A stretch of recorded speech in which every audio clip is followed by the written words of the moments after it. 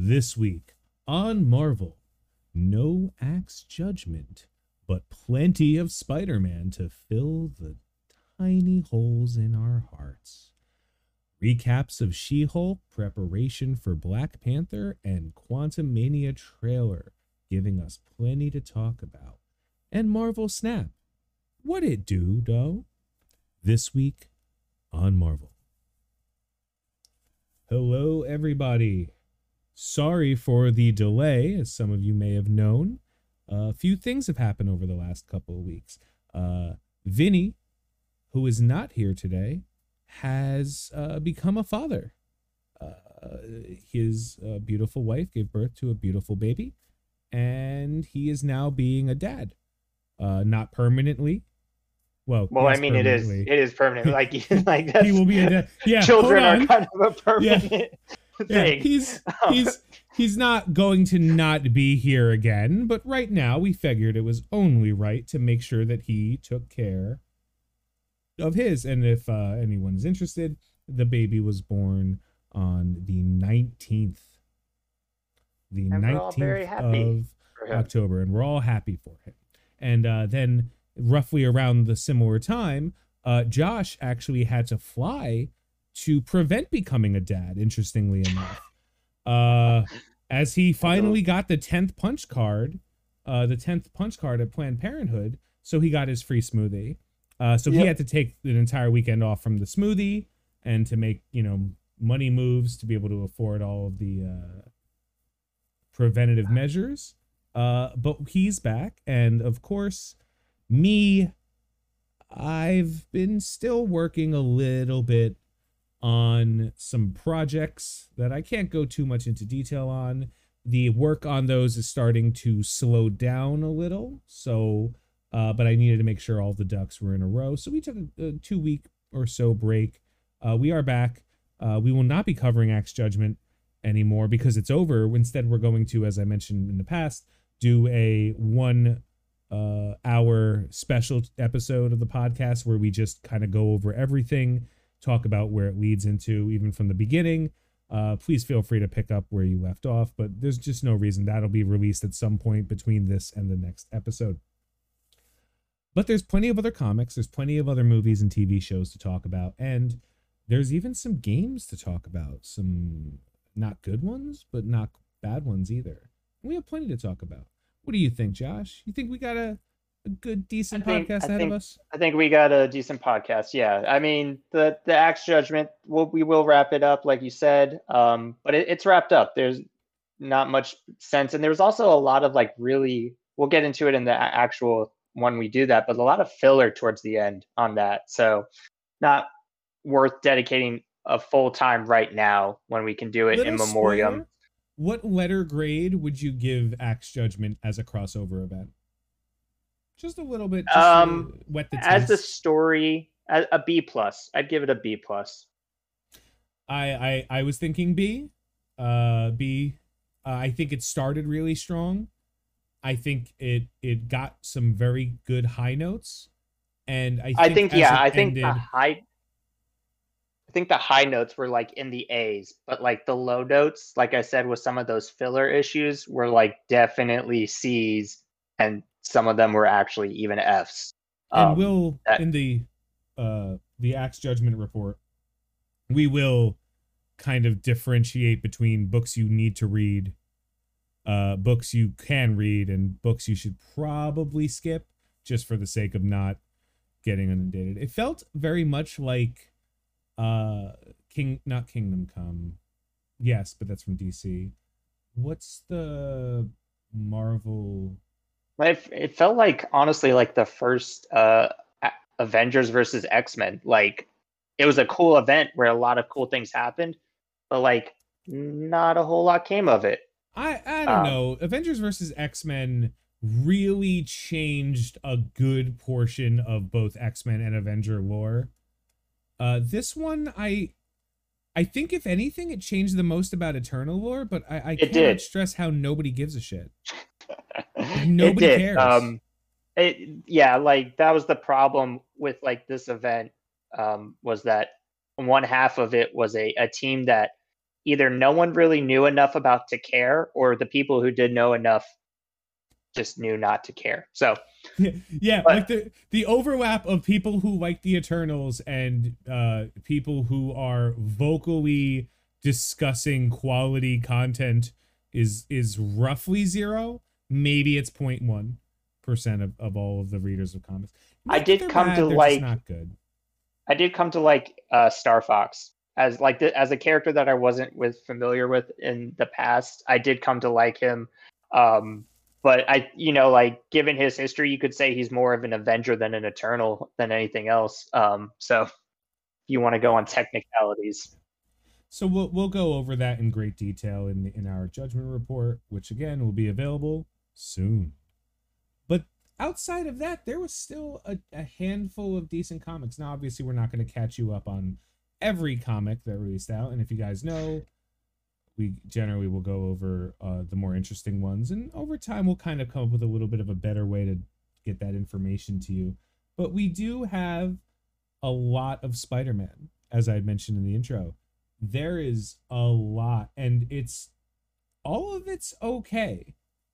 None of it's bad right now. They're and the Spider-Man adjacent, like Venom, Carnage, everything that has to do with Spider-Man has been very well written, or interesting, maybe sometimes a little too much intrigue, but we have that.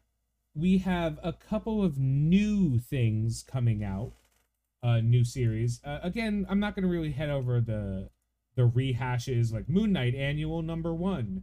Yeah, it's got Werewolf by Night in it, and that's all you need to know. Strange Academy Finals #1. I feel like some of these comics are designed like, hey, maybe you'll pick it up. Like how much shit can we throw at the wall and see what sticks? Strange Academy hasn't been that bad, if anything else, because it's led into like this new run of Midnight Suns that they're doing. But it's been interesting. It's like, what if there was the Charles Xavier School for Gifted Children, but for, witchcraft and wizardry, Hogwarts, but not Hogwarts. So I will just gently bring up a comic that I didn't read, but I wanted to. The reason I didn't read it is because I didn't see it. I couldn't find it in the comic book store. Now, granted, I could find it online, but that's not how I do everything. And this comic had some of the coolest alternate arts I've ever seen. It's called Tiger Division. I saw that. Yeah, it is a South Korean team. And it's very Gundam Wing. It? If you're familiar with Gundam Wing, it appears to be very Gundam Wing from everything I've seen. Does it have it doesn't have the new Iron Fist in it, right? No, it's because I saw that it has I saw that it has what, and the reason why I saw that or asked that was because in Iron Fist, seminal, all important Axe Judgment report, he was actually wasn't even Danny Rand. Wasn't even. I was so mad. Wasn't Danny Rand, but he was also flying to go meet White Fox, and they said they had a very important, mission or something to take care of when he got there. And then, a couple of weeks later, I see Tiger Division, and I saw White Fox was in it. I was like, oh, is that connected to this new Iron Fist? And apparently not. So even there, more useless tie-ins that Iron Fist didn't need to be a part of. Agreed. There was another one. Agreed, because it was stupid. There was another random comic that I didn't know until after I read it was an imprint. It was a previous comic that they're just like, we own it now. We're just gonna redo it. It was called Cross Gen Tales. It was awesome. If I don't want to talk about it. I really do. I know. You know why? Because I just kind of want everyone to just look into it. Cross Gen Tales #1. All of the characters are like, you know what it feels like when those pulp fiction novels. Yeah. I saw that And is it like actual Marvel characters? Or are they? No, they are a previous like series from a long time ago. I think like 40 or 50 Okay. years ago. Um, they are like there's it's weird. You ever watch oh god, it's a WB show where there's like a werewolf family and a vampire family. The Originals, I think it was called. It's like I that. think, Like there's a yeah. Okay. magician and then like a time traveling and Cable somehow. Like and So then there's just a rich woman. it's Like like it's Doom amazing. Squad Yeah, kind of. It's kind of like Doom Patrol. or Doom. Yeah, Uh Doom Patrol. There we go. yeah, Thank it's you. kind of it's just a bunch of randos. But the story was kind of cool and the animation, I don't know, man, it kind of kicked me into a little bit of OG DC comics. I dug it. I dug the story. Cross Gen Tales #1. Uh this is kind of what we're trying to do. We're trying to give you guys things to read. Uh there was the Guardians of the Galaxy Cosmic Rewind #1. I generally don't read anything that has rewind in it, so you guys are gonna have to report that to me. There was a couple other #1s to bring up. Deadpool #1, but most of the stuff is just following whatever the current storylines were. Hulk 10, She Hulk 7, X-Men Red 8. Oh Uh, man, Hulk 10 is everything that was great about the Banner of War has just kind of, to use the term, sailed the Starship Hulk off into they jumped the not. shark. They piloted Yeah, Starship Hulk over the Hulk shark. over the Uh, shark and into the moon, and it's uh if you're a fan of the Hulk, like, and you were like, man, Starship Hulk was great, like, just leave it at the end of Banner of War. This is not Hulk Planet. This is Planet Hulk, and it's no, other way around. or yeah, it's Hulk Planet. It is. Yeah, I don't know. this is like uh we don't need chicken nuggets. We have chicken nuggets at home. Like, and the chicken nuggets at home.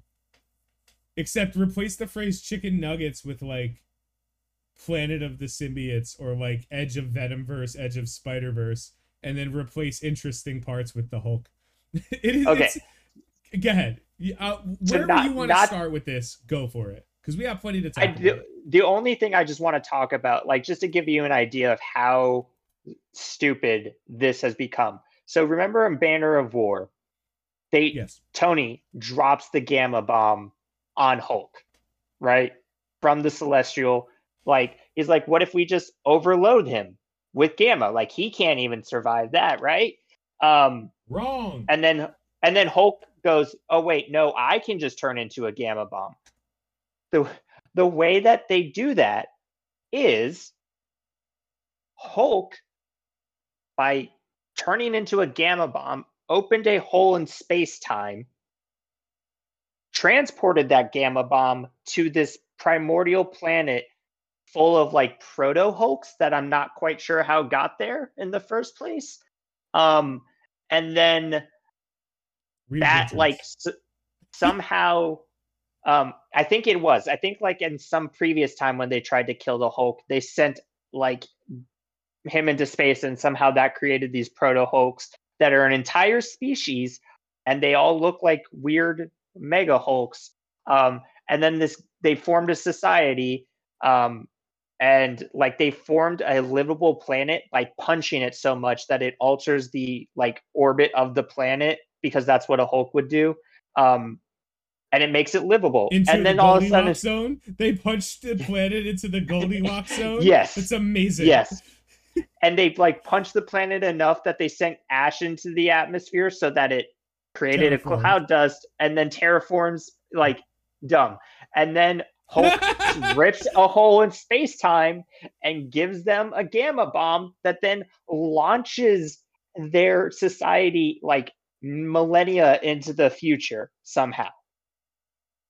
And then Hulk shows up, and they're like, oh, and the reason why they revere Hulk as a god is because when he ripped the said hole in space time, the only image they saw before the gamma bomb came into their planet was just the Hulk screaming. And then the hole in space time closes, gamma bomb goes off, launches their society into the future, because that's what bombs do. They don't destroy things, they just launch things into the future. Um, and Yeah. so they're like, "Oh my god, it's the god." And then when he shows up, they're like, "Oh my god, it's the giant screaming guy who gave us the gamma bomb." And Amazing. that is Hulk 10. That's the best recap of anything I've ever seen. See, the problem is the way you told that story. I want to read it, but then every now and then you were just like, "Dumb." Like, just a reminder: do not read this. Yeah. Uh, So all right, I'll see your follow up on the Hulk, and I'll raise you another quick. Wait, going on story? I read Deadly Neighborhood Spider-Man. If you also read Deadly Neighborhood Spider-Man, you are as confused as I am, because it starts with what appears to be Carnage, but it isn't Carnage. And then it appears to be like a nightmare that Spider-Man is having, but it's not. And for some reason, Spider-Man is on the West Coast, working for another lab, with another random brilliant girl from, like, actually her last name is Crystal Katawani, or Katani. So I'm going to assume something about her ethnicity, and I'm not going to know what that something is. So it's kind of like literally the same thing that's happening in Oscorp, where he's working, but they didn't want to use her, so they just gave her somebody else. Sure, he finds a magic rock. He plays chess with a hobo. He goes insane, and he starts seeing like monsters and demons everywhere. He fights a bear, or he thinks an it's a actual bear. Yeah, Yeah. he fight. Then a crow with a handgun tries to shoot him. The That's one just LA thing, though. yeah, that's fair. The one thing that's kind of unique is, do you remember the red spiral from the Carnage storyline? What was it? No, I'm Absolute not. Carnage, where Carnage took over and became the new temporary Null, and he had this Oh red yeah. spiral. That red Yeah. spiral is everywhere in this. And then like sometimes it's a red spiral, sometimes it's like a hypnotic pinwheel. But he's in LA. Then he's back in New York for like a part of a thing. Then he's back in Pasadena in like it's hard to find. And then this like Immortal Hulk, there's like body horror, like The Thing, where these two security guards start forming this very weird monster. That like Peter's like, all right, I'm clearly hallucinating, but just in case, I'm gonna leave. Then he fights a giant slug and a frog, and the frog, I don't know, calls him a racial slur or something. I don't know. Then he fights other demon monsters, looks for Crystal, the female character. They turn on whatever silly device that they were trying to use. A spiral shows up, and then the bear he fought, now with like demon claws, shows up to fight him, and it specifically says next on Deadly Neighborhood Spider-Man 2, it's just a maze with a demon bear at the end of it. I don't know what this comic's about. I've read it twice because I was like, I had to have missed something. No, this is a fever dream of a comic, and I'm going to keep reading it. But right now, I'm please advising everybody: don't buy this. Don't buy. I mean, it's a number one, so like buy it in case. But like, this is crazy. Oh, see, I read this. I was gonna say buy it, but for a few different reasons. Okay. I was gonna say buy it, one, because it looks gorgeous. Like It's got a I really think cool art style. Yeah, everything I it does. described is drawn very well. It's also just Drawn insane. very well.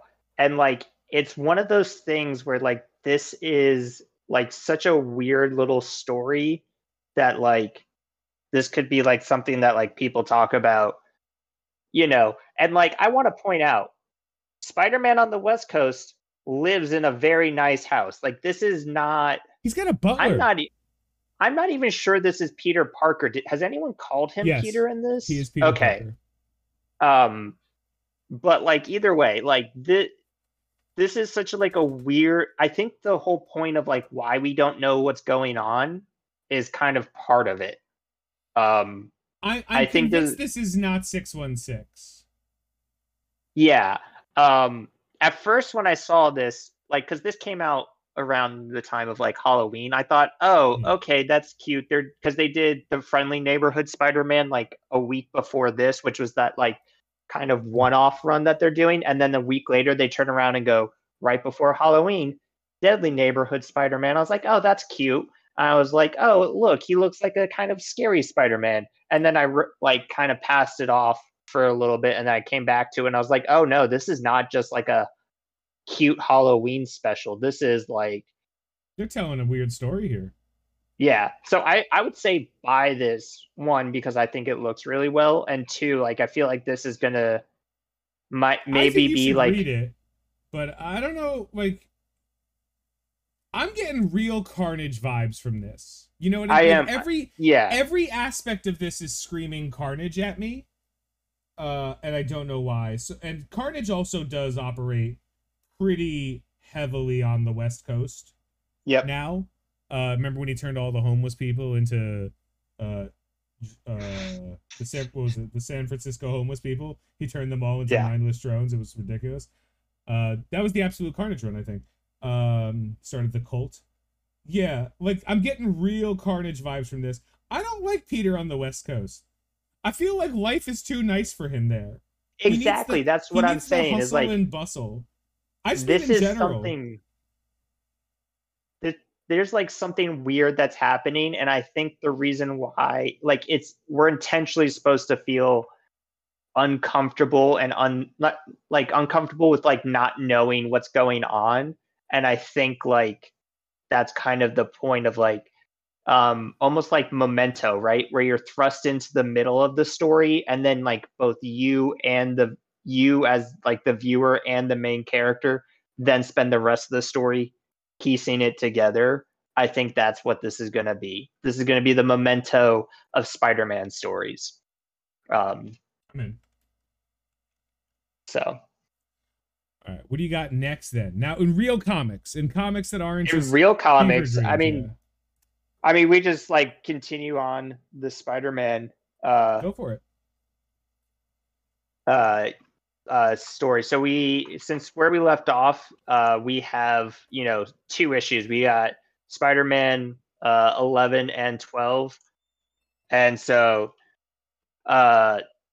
really like we had that quick break for the Spider-Man for the Axe Judgment report where we got the really awesome Gwen Stacy story. And then after that, we're kind of now picking up with like a new arc, and we're going to call this the Hobgoblin arc because that's what it is.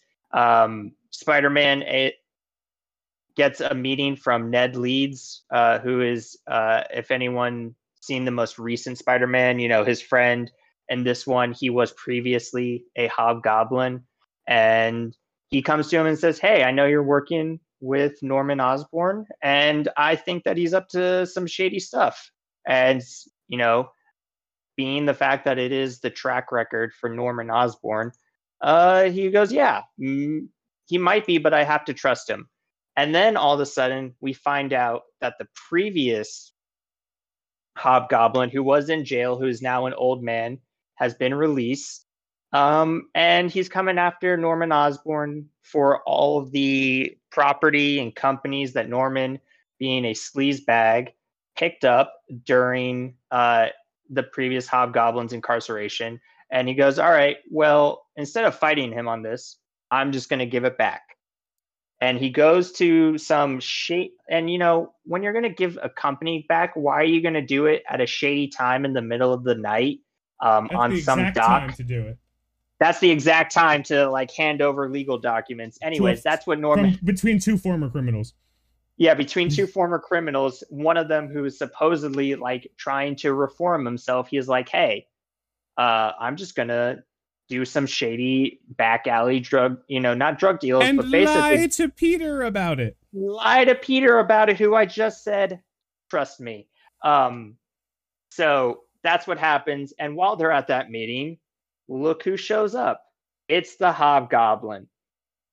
And so they're like, okay, Norman, he gets blown up because that's what happens when you lie and you don't tell your friend with superpowers who can be there to protect you. That, the meeting's at another time. And guess what? The friend with superpowers who could be there to protect you wasn't there to protect you, and you get blown up and you get sent to the hospital. So that's, oh, wait. And, just to really let you know that this is a great issue, we get more between Black Cat and Spider-Man. It's just a little bit of a... We get a lot. It's not just more. It's a lot. Well, Peter straight up, I'm going to jump in now. Peter straight up goes like, yo, what if, hypothetically, we boned down? Now, he didn't say those words exactly, but, subtext is important. Yeah, he straight up asked Felicia on a date, and I was like, if Felicia says yes, this is the biggest punch-up in history. And it is. Yeah. Well, no, so, really we hadn't seen anything between this since they had, in the now classic ASM 900, which they could have... Well, what do you mean? It's the classic. They had that kiss at the end, and the writers could have been like, whatever, that was a stupid special issue, and gone nowhere with it. And now we see that this is actually going to be a thing. So that's great for Peter, because I know Peter's not allowed to have nice things, but I feel like Peter should have Felicia Hardy. But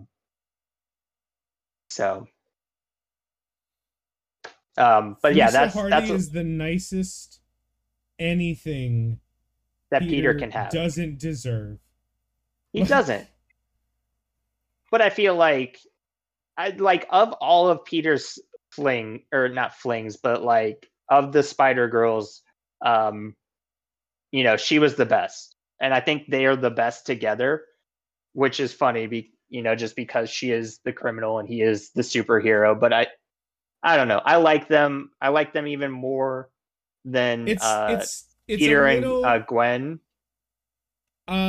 Okay, so I agree with you, but I like Peter and Felicia Hardy 1,000 times more than I like Batman and Catwoman.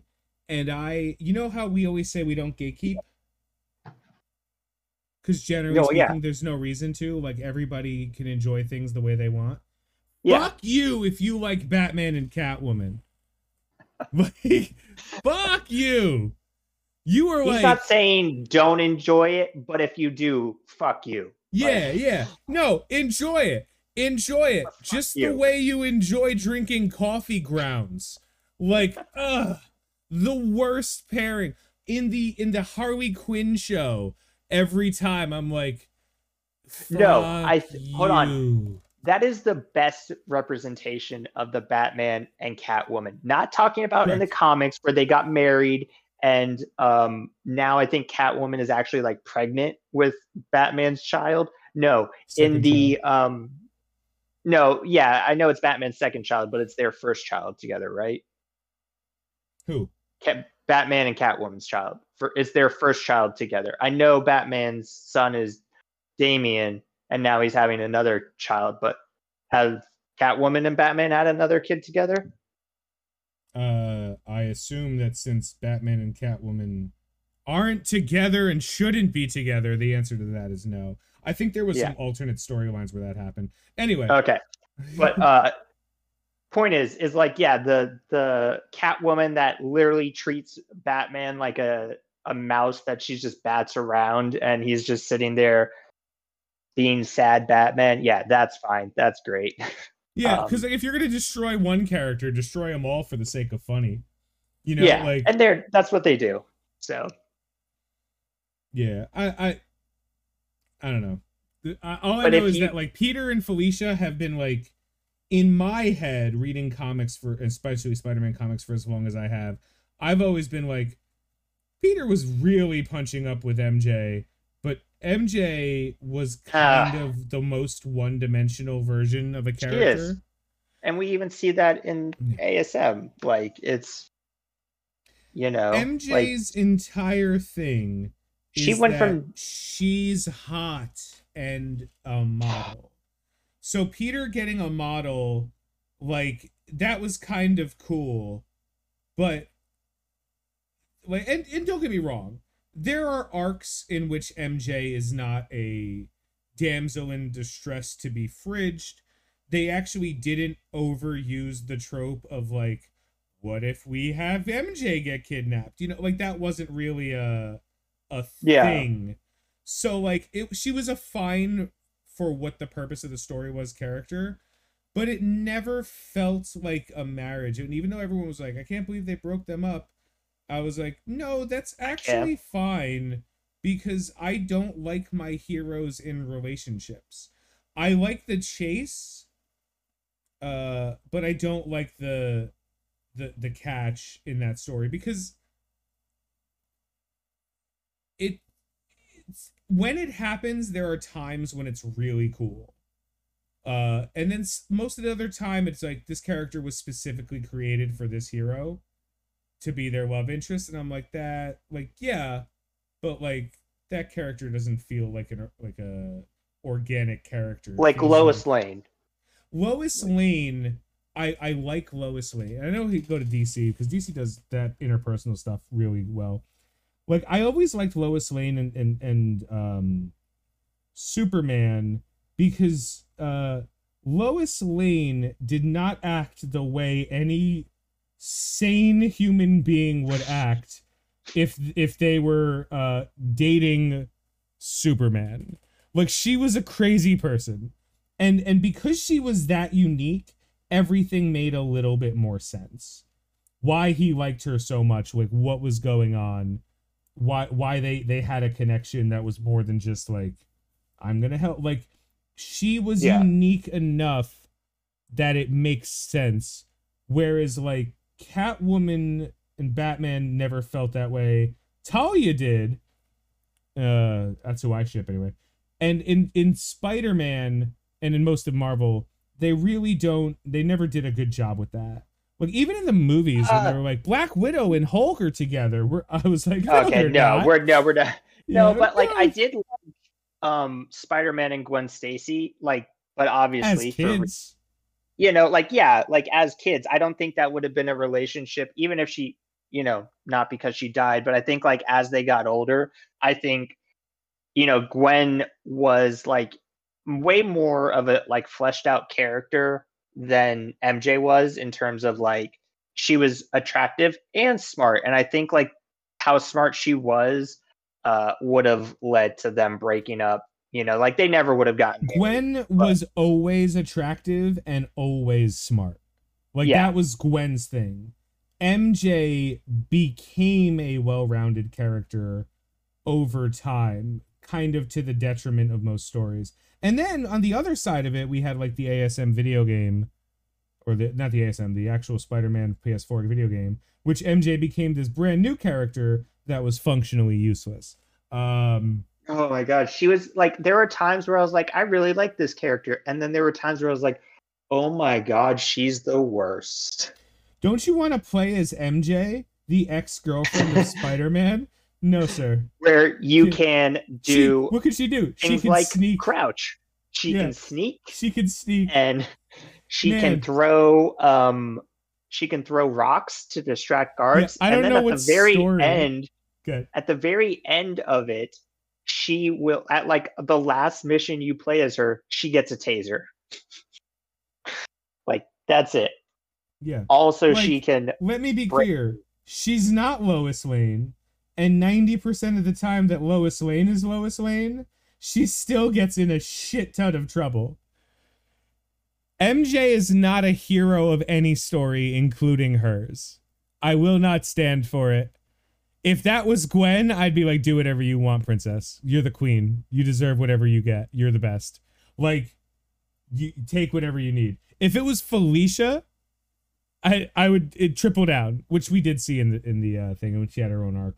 Yeah. I would triple down on that.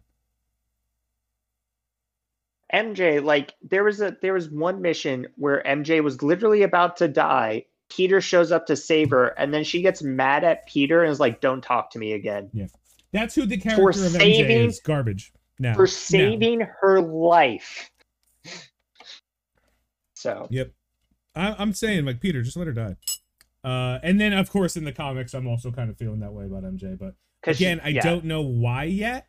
I just feel ways about it. So I'm not going to speculate on that. But in that run, I like that they're together.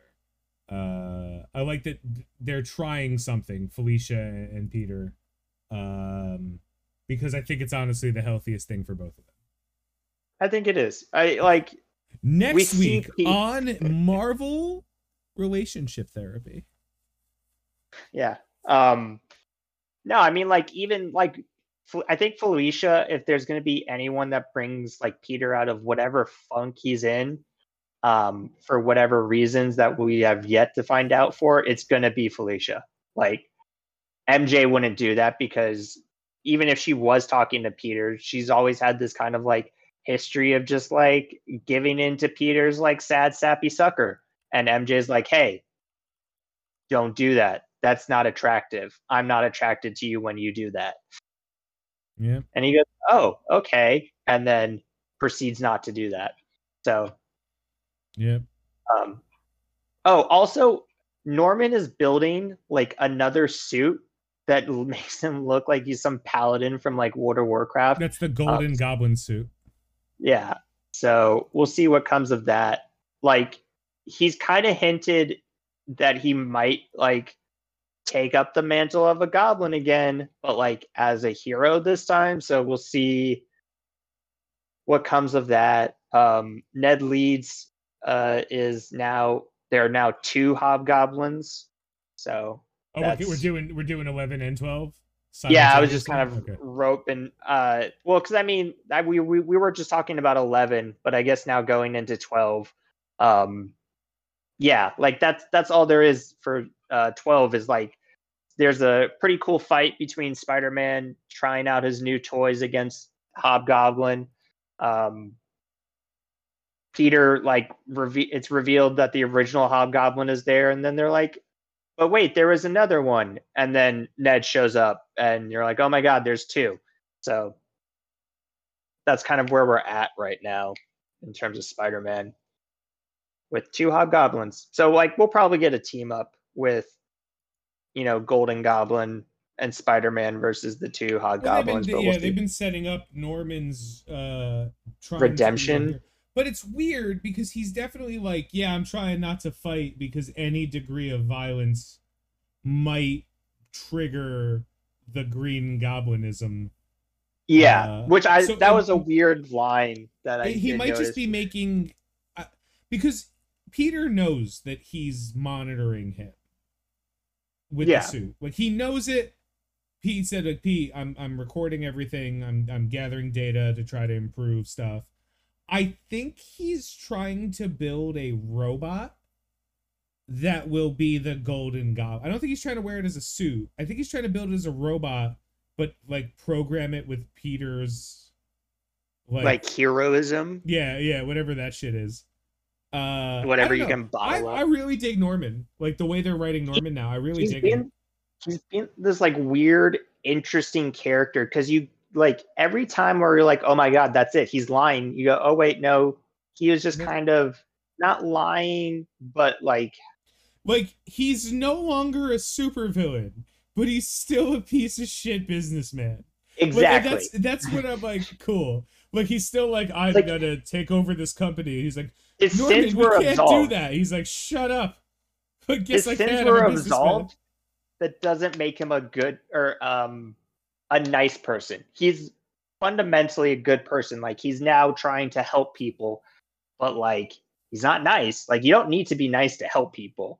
Yeah, nice and good don't mean the same thing. By the way, ominous, unrelated to anything we were just talking about, I'm staring directly at the air conditioner remote. You found it? Great. It was in front of me the whole time. For anyone who doesn't know what that's about, good. It was very stupid. uh, anyway, I just thought you Great. needed to know that. But yeah, so that's where we're at. Two hobgoblins. You know, Peter's in trouble, and we'll see where it goes. That's pretty much it for the Spider-Man stuff too, and I dig it, man. I really do. I dig what they're doing with it. Uh, I do. I think this like a really great story with like great characters. I am still a little frustrated that like the I think whatever's happening or whatever happened with like the Pennsylvania thing, I think they've just kind of pushed to presumably the dark web event that happened is coming up.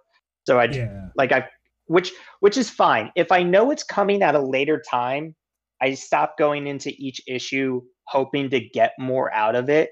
I think they've done a good job of like continuing to bring it up in like tiny ways that make it like we're not abandoning it, but like that's not the story that's happening right now, so like stop asking us, kind of thing. Like what was it, a couple or with the axe judgment issue where he's like, I'm standing on this roof hoping that one day Ben Riley will be here, you know, and I that way I know he's okay. Like they keep feeding us those little bits, and I'm fine with that because you know it seems like it's coming in the future and that they haven't given up on it. So I think the story they're telling though is pretty good, you know. I with the exception of a couple of pieces of this comic, especially at the beginning, I've really kind of come around on all of the Spider-Man titles that are going out right now.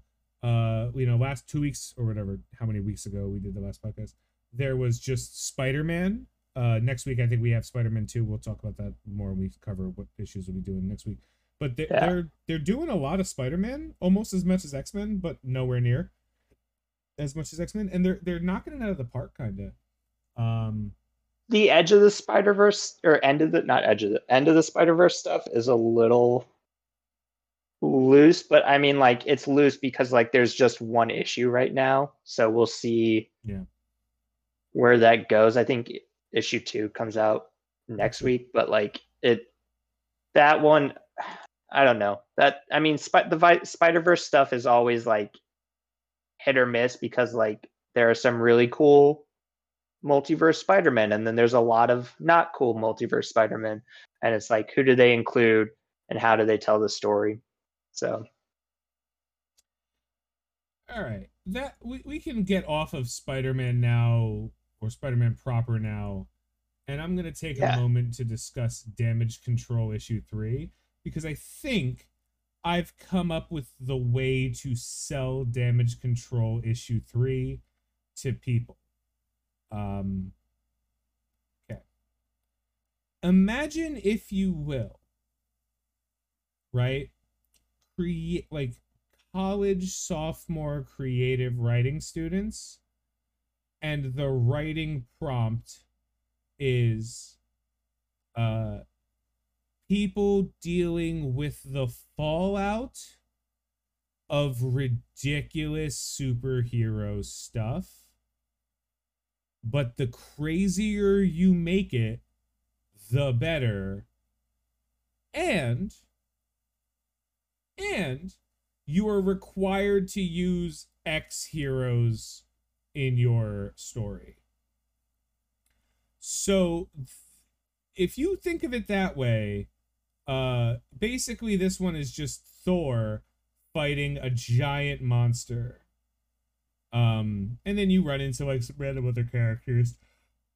Turns out the reason there's a giant monster is a bunch of dock workers found some garbage, and the garbage was like capable of converting them into these like humans into these monsters from Atalan. So it's like weird Terragenesis, but the downside of Terragenesis. So somebody was like, I'm gonna become a superhero, see if I'm a person, and he becomes a hamster. He's just a hamster now, a very big hamster. That's Damage Control. It's very stupid. It's incredibly stupid. But if you take it as a creative writing assignment, that's like, it was kind of fun. It's enjoyable. The art's okay. None of the story really matters. You know kind of what it feels like? Do you watch The Boys? Yes. Do you know how like they can give temporary V to people and they become a superhero? Yes. But they're still like the American government doing their part, who are completely irrelevant. Like the Yeah. most unbelievable thing whenever we have these like weird stories, the most unbelievable part of it is that, to me anyway, is that the status quo remains when these types of people show up. Like Vought would never exist as a company because the machinations of like a shadow council is so much worse than raw superpowers. If you have superpowers, you can form a shadow council of other people with superpowers. If like, but the entire concept of that from The Boys, I'm like, that could never happen. And the only reason it's funny is because it could never happen. It's more ridiculous to imagine a company that can create superheroes becoming a marketing company, like, than it is Yeah. that they just go like, hey, we're in charge of everything now. Like, why? Well, we have superheroes. Well, they'll fight back. No, they won't. We'll just keep making martyrs. Yeah. Yeah, you don't make a martyr, you make everyone a martyr. And then there's like, oh, never mind. So again, I love The Boys. It's very entertaining. But that's one of the things I love the most about it. That's what damage control is. It's just like, hey man, why are people voting? Why are there cops? Well, someone needs to. No, they don't. Superheroes. Why? Even if you want to have a police force, like, how are there not exclusively superpowered individuals on every police force? I mean, so like that's kind of like one thing. What Thunderbolts, the new run of Thunderbolts, that's Yeah. what they're doing, I think, really well. Is like they're showing that line of like this is how it would work, like in the real world. Of like if there were superheroes, like yeah, the superheroes aren't going to show up to stop a robbery, but there are going to be a government for run thing, and when giant talking monkeys from Russia show up in Central Park, then they go deal with that. Anything else, the cops. But like, so You know what's a really big deterrent? Sorry, deterrent? Russian monkeys in Central Russian Park. talking monkeys in Central Park. Yeah. Like, the reason why Metropolis is generally safe and like Central City isn't is the fear of God. God being Superman.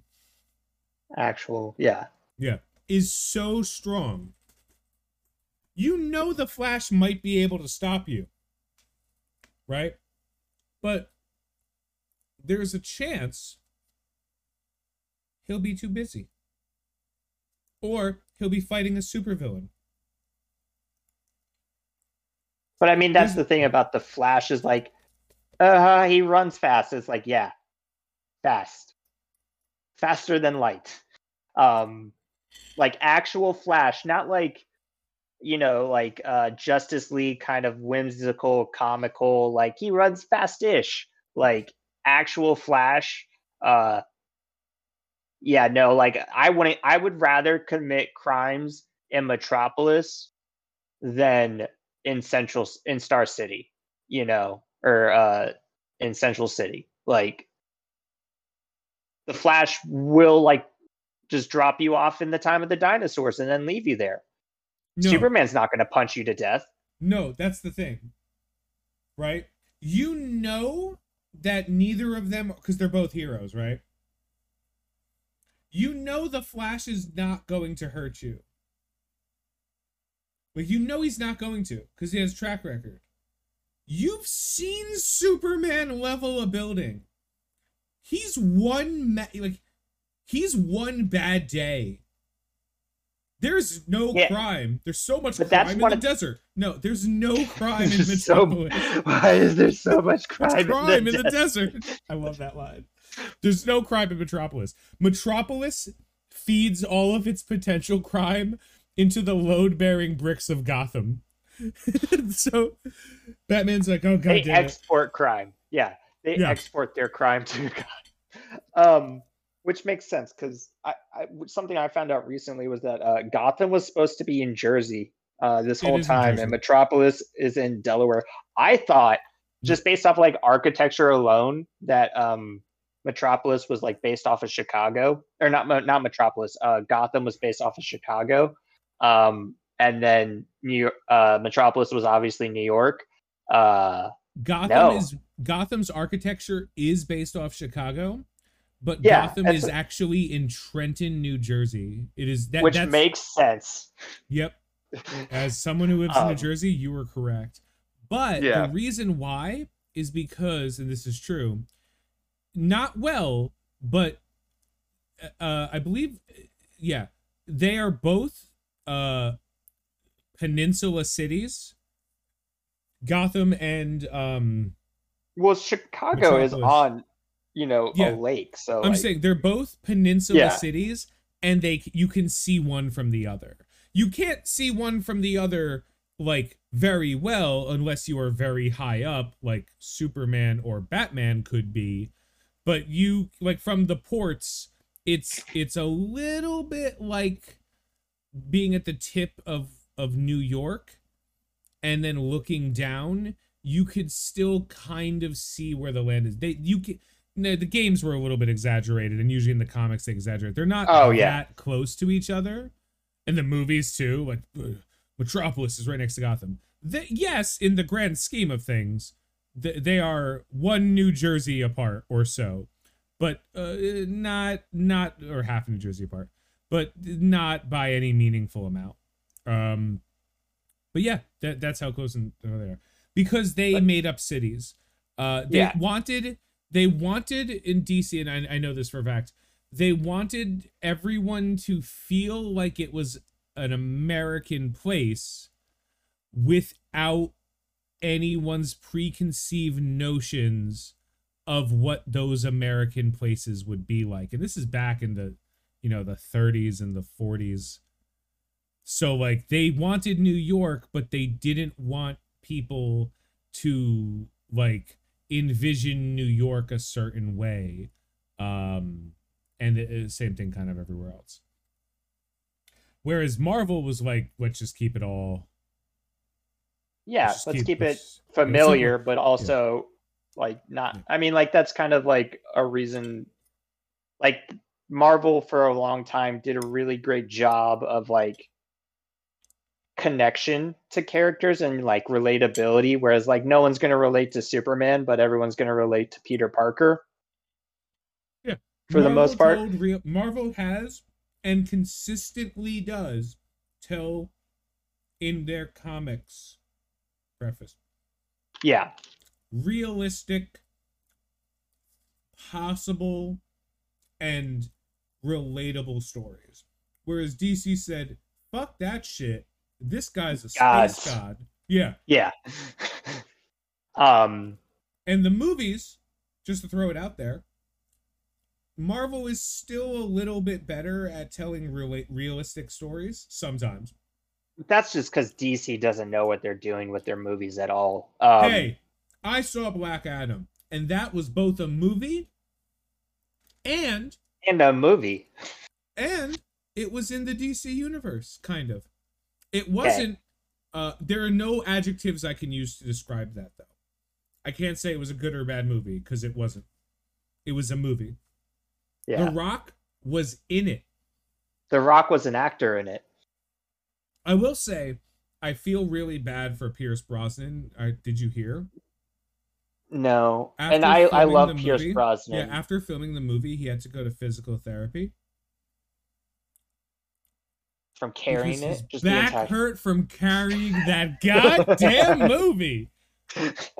Well, that's of course he carries anything he's in, even like horrible Bond movies, and I will argue that he is the best Bond, because of just being Pierce Brosnan. But that's neither here nor there. Somewhere we were talking about Listeners, damage don't worry. control. I will punch him for saying that. I will take that punch for Pierce Brosnan. You know that rant of like, if there are 500 fans of someone in the world, that's me. If there's one fan in the world, that's me. That's me with Pierce Brosnan and his beloved role as the '90s James Bond. He was both cool and sexy. That's everything James Bond should be.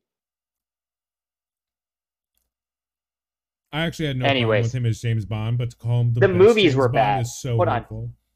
They were not good Bond movies, but Pierce Brosnan is the best Bond. Fight me IRL. So why is that anyway, still such a like?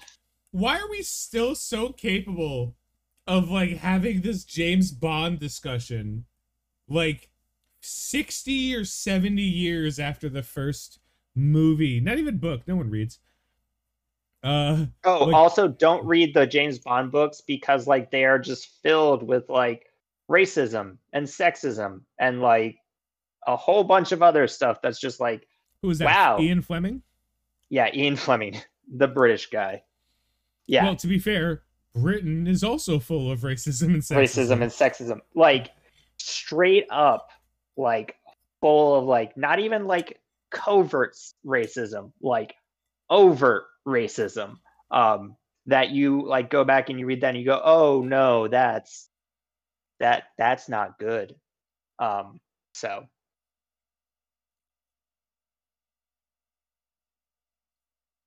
Pretty bad. yeah. Damage control is Damage. over. Tell us about Thunderbolts 3 if you read it. Oh, yeah. So I mean, there's not a lot to tell about Thunderbolts 3. Just to give you quick, like I said, Russian talking super monkeys take over Central Park. The Thunderbolts come in. They haphazard their way through this. So like the actual missions that Thunderbolts go on are not. They're like these kind of like those classic pulp comic book, things like someone's taken over the museum. There are talking super monkeys taking over Central Park. Like, super team, go deal with them. Like, that's not what makes Thunderbolts great. It's like, one, there's humor, but two, like, because these aren't like your mega Marvel characters, like it's Hawkeye's the biggest name on this list. And even then, saying Hawkeye is like one of the mega Marvel characters is a stretch.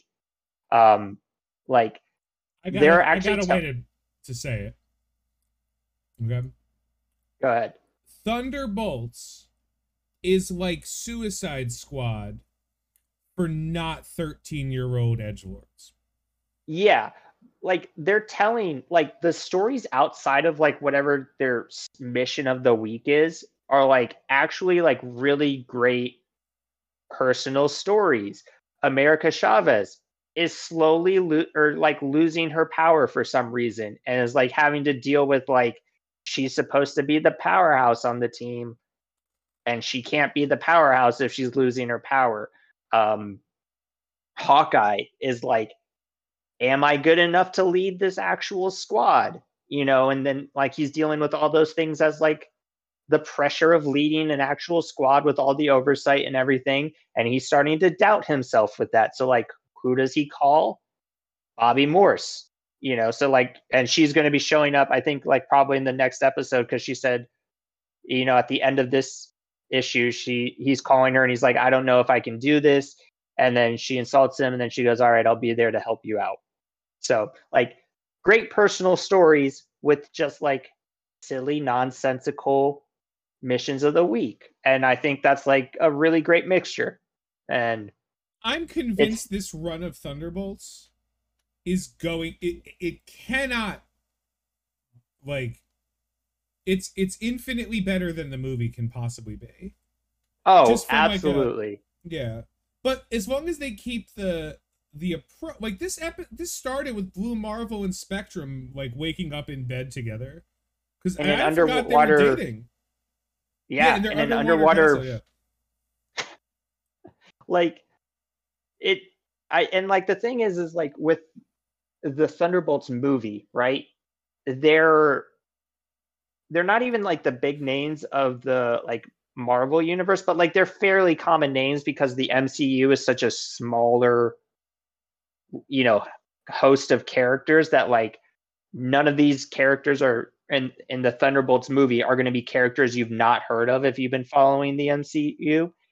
Whereas this Thunderbolts, outside of like four characters, they're all fairly like blank slates that they're able to develop without going, without someone going, well, actually, in 1987, so and so did this, so therefore your issue in 2022 doesn't make sense. Like no one's doing that with these characters because there's not that background on them, and I think It that's even then the background they're creating for these characters who I previously could not give a shit about except America Chavez. I love that bitch. yeah. Like Spectrum is fine. Like okay, cool, fine. Uh, Cable Bishop. What's his name? Who's that? I forgot his name. Oh, the like Guns Locked and Loaded or something like that. Guns and No, he Glory, has a really Guts and Glory. Yeah, Guts and that Glory. garbage Yeah, guy. What a garbage name. I love him. I love him so much. he's Wish, Bishop Wish. Yeah, Yeah, or Cable Wishup. Wish. No, Wishup. We're Bishop. calling him Wishup. Yeah, there we go. Uh, yeah. And the fact that no matter what happens, it's just causing a headache for Luke Cage. It's so Oh, awesome. Like, Luke but Cage is my second like favorite damage character. control. Damage Yeah, control is what if we gave like a creative writing, like a prompt of this. This is more like, hey, everybody put together a superhero team, right? And show why it's hard to be a superhero team. Like it does not matter. It like most of the people on the Thunderbolts are ridiculously powerful, with the exception of yeah. Hawkeye. Like Spectrum, Gutson, America Chavez, other person, Power weird Man. Power Man. Well, like they're ridiculously powerful. And they're like, but they suck as a team. Like they are terrible. And Hawkeye's doing his best. Remember, Hawkeye led the West Coast Avengers. Hawkeye's a reasonable person to have for this, but Yeah. I don't. It's just the story's been like I'm interested in the story. Who's the purple chick again? I always forget her name. Oh, gosh. Persuasion. Persuasion, and she's the daughter of Kilgrave. Yeah, she Oh. sells a perfume now. Yeah. Like we were talking about the boys and like what it was like for if Vought, like how unrealistic Vought is. Like this is doing the same thing that Vought is doing, but like in a more realistic way. You want to know why? Because it's not a separate company. They are controlled. They are under the office of the city of New York. Like this is government PR at its finest, selling you perfume by Persuasion. I'm 99% convinced that that perfume is simply called Persuasion because that sounds like a perfume name. So it's great. I think the human elements of this are what makes it great. Hawkeye doubting himself, like I said, has probably been the best part of it.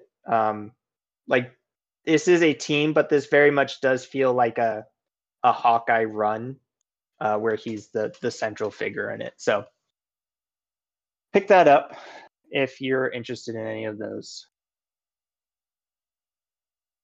Let's see what else. Oh, I do kind of want to talk about one other thing, just like one last comic for mine, and that's a run that started recently, and I picked this up because I was like, oh hey, it's got Namor, and we're about to see Namor in Black Panther, and it is, what is the name of this? It's Namor. It's just Namor the Submariner, Conquered Shores.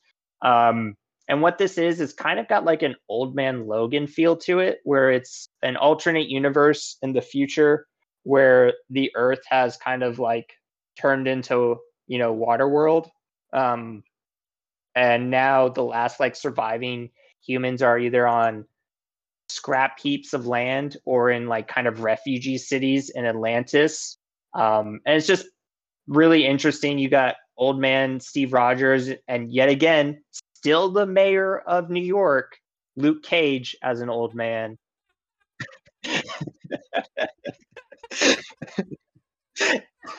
Still the Going for his 72nd term. Luke Cage being miserable running the shittiest city hold on. in the Marvel universe. Oh Hold my on. god, that's amazing. It's in the ruins of New York City because again, everything's turned into Waterworld. Yeah, it's called Conquered Shores, Namor the Submariner, Conquered Shores. Basically, Luke Cage is running like the last bastion of like human life on land that hasn't like gone to refugee camps in Atlantis. So he's like just still there as the leader of the people in New York City. I don't think his title is officially mayor, but I'm calling him Mayor Luke Cage until someone corrects me. And he's just still angry. And it's great. So it's like I said, this is an completely like alternate universe thing. It just, if you were a fan of like these, hey, what happens in the future of Marvel, like when the characters get old, this is that type of story. Sorry, I'm seeing Luke Cage. He got a cane. This shit's awesome. Yeah. Oh, this is you got Steve, like somehow with kind of the fuckboy haircut in the future. Yeah. I was gonna say, like, look at the Giga Chad. He's got the absolute, like, you know those memes that are like, you tell your barber you want to like run a Pokemon gym. That's the haircut he has, and then like, not salt and pepper, just pure white, but like his lines are crisp, and he's got a full beard. This is the most ridiculous thing I've ever seen. His drip is on point. Yeah, I wish I could share this picture I'm looking at right now. I'll find a way to put it up there because I'm like, this is not Captain America. This is Captain America, Mr. Steal Yo Girl. Like, yeah. Oh man, he gonna buy your girl a purse, man. He's gonna take her to like some refugee camp and share his food with her, and then you're never gonna see her again. Never gonna see her again. This is part 1. It says so. There will be a second one. Yeah, I think this is just gonna be like a quick little, like probably 5, maybe 6 issue little run. And it was just like a cool kind of change of pace for like a character that in recent years hasn't really gotten a lot of love as like kind of like his own story. So the reason why, okay, we'll get into this more later, but the reason why is because Namor the Submariner sucks. I don't know. No. He's an asshole. No. I like him. He is the only compelling parts of Namor are when he is in a massive story, and in those situations his role becomes very clear. He was awesome in AVX because the Phoenix he was Force a Phoenix Force. hates him. No, the Phoenix Force thinks he's a dick. It will not work with him. The entity of life has decided, fuck that guy. Namor is a very well-rounded character, but it's hard to tell a story about Namor because I don't give a shit about him. Hold on. Yes, he is an asshole, and I think like that's kind of the point of this story is like Namor is kind of the voice somehow of against all voices, the ones that are like, hey, maybe we just don't let the humans drown. Maybe we can actually offer them some type of refuge, and then Hold, all of the struggles that go with that. hold on. Let me read this comment. And I'm Oh, gonna like, no, it's don't a read great the comment. comment. Good, good. Alternate Earth, very good choice. No Oh old yeah, man crap. Just alternate Earth future. So far, so good. Namor still a piece of shit. Very yeah, nice. That's the comment, and I'm like, you will because I know never. exact. I don't want to see superhero Namor. Don't do that to my boy. Namor's job is to try to fuck Reed Richards' wife and to only give a shit about the ocean. As long as he's doing those two things, you've done the character well. Don't See, give that's the me thing. this Is everything MCU. is Good. the ocean. Everything is the Yeah, ocean now. So yeah. everything he cares about. Don't give me But this garbage oh, MCU. Like, MCU was able to take Killmonger, a functionally useless, garbage, nothing character, and turn him interesting. You can't do that with someone like Namor, because Namor is interesting in his being a garbage character. Like, just yeah. make him garbage. Like, as long as Namor is not like, he can't be redeeming. That's what I hate. Not every villain has to, like, I don't like the idea of like pure evil, pure good, that bullshit. But not every villain has to be like redeeming. They have to have a reason. Like, that's fine, Ooh. but they don't So you have to be redeemable. so do you consider Namor a villain? Namor's I don't Namor consider him. is I Namor don't is consider a him a good villain. guy.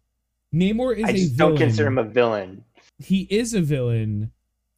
It's just he is the villain of the planet Earth. He is not a person's villain.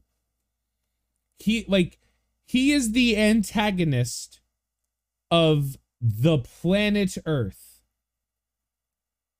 He's not trying to help anyone. He's not trying to inherently hurt anyone. But if given the opportunity to do the right thing, the wrong thing, or the thing that benefits him the most, he will exclusively see the thing that benefits. He won't even see the other options. He won't pay attention. Yeah. Do I think he's a villain? Like, not in the same way that like Green Goblin or is. Not in the same way that like Thanos is. Not in the same way that Doctor Doom or Kang can be. See, I consider him almost like Doom in that did maybe like when he first actually when he first started he was a hero, like when I'm talking literally first Marvel Yeah. characters, The Submariner, Namor, yes. and yeah, the Submariner and the Human Torch, like heroes. And then he kind of came into this weird antagonistic role against the Fantastic Four, and then after that he kind of like had like he was like the prototype for the arc that they gave Doom, where he was like, all right, I'm gonna go chill in Atlantis. Y'all don't fuck with me. I won't fuck with you. And if our interests align, sometimes I might help out. And then we got instances where like Wakanda fucked with him, so he's like, all right, I'm gonna fuck with you back. And then so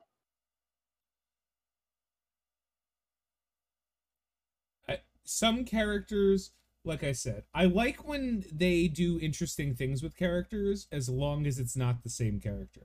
I like what they did with Reed Richards, alternate reality Reed Richards, when they made him the Maker. I like what they did with Doctor. I like what they did now with Doc Ock. Doc Ock is no longer a villain. Um, they still use him as a villain because remember, most comic book writers are just like you and me, idiots. They just happen to have a job doing it, where they get paid to be an idiot in this way as opposed to us who get paid to be idiots in different ways. They are like, Doc Ock, bad guy, go, that's it. He's not a villain anymore because Doc Ock got a clone body of Peter, you know. yeah. And then he literally made that body fat by eating like a fat. That's not actually what happened, but that's why Doc Ock's legs move on their own now, because he no longer has the same ones. Doc Ock is no longer the same Doc Ock because that body's dead. He's now Doc Ock in a clone body of Peter that has reverted back to looking like Doc Ock, except his legs, his octopus tentacles, All right, puppy they dog now. they are not, they are mentally controlled by him. They are no longer a part of his body, that like an extension of him. Well, they Yeah. are in like a weird way, but not in that. So like it's a cool like continuity. If they want to tell the story of him as a bad guy, they've made the updates and changes, but he's less of a bad guy now than he ever was. I like Namor stories, but like you gotta understand what you're getting. He's best as a part of, you know what he is? He's horseradish. He's horse. He's horseradish. Nobody's like, I can't wait to have a spoon of horseradish. They're like, get out of here with that garbage. But if you're like, oh, can I have a little bit of horseradish on my crudité, on my Triscuit with a few like With my oysters. things. Yeah, You know? like yeah, he works best when put with other things that are cool or good, because then you're like, ooh, spicy, you know, like I love it.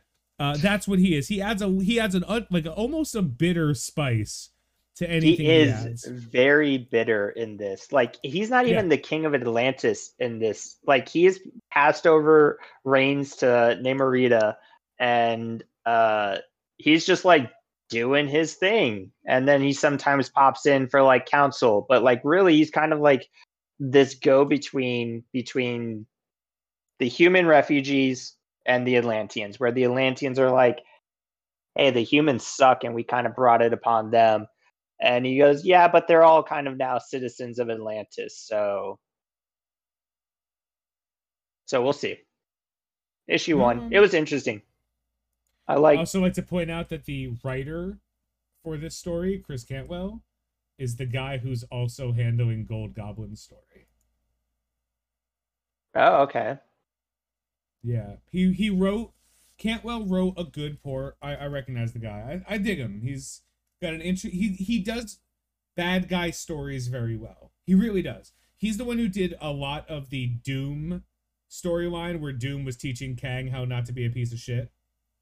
Gotcha. Yeah, he did a lot of that run from like 2 years ago, which I thought was a really good run too. He's a very good person who can tell a decent story about bad guys without leaning on them. Well, they're bad, therefore they're bad. Like he or caving out and trying to make them heroic. Yeah. Like he tells the story. They might be trying to be heroic, but they're still, you know, kind of twats. He's a decent writer. I give him credit. Chris Cantwell, for anyone who's wondering. And I'll end my part because you brought up Namor. I'll end mine with a comic I read for no reason, which was Secret Invasion 1. To save everybody a little bit of time, the original Secret Invasion was a very good storyline. It was just a little too much of like, it was a lot of ice cream. After the fourth bowl started being a headache, and you're like, I don't want to do this. And the original Secret Invasion run was like everybody was a Skrull, and it was a lot of work they put into that, and there was a lot of problems with it, and they managed to fix, I don't want to say all of them, but like a lot of the problem. Like Wolverine was a Skrull for like the better part of, well, time is not real, but like a decade of comics, so like 2 years. Everybody was a Skrull.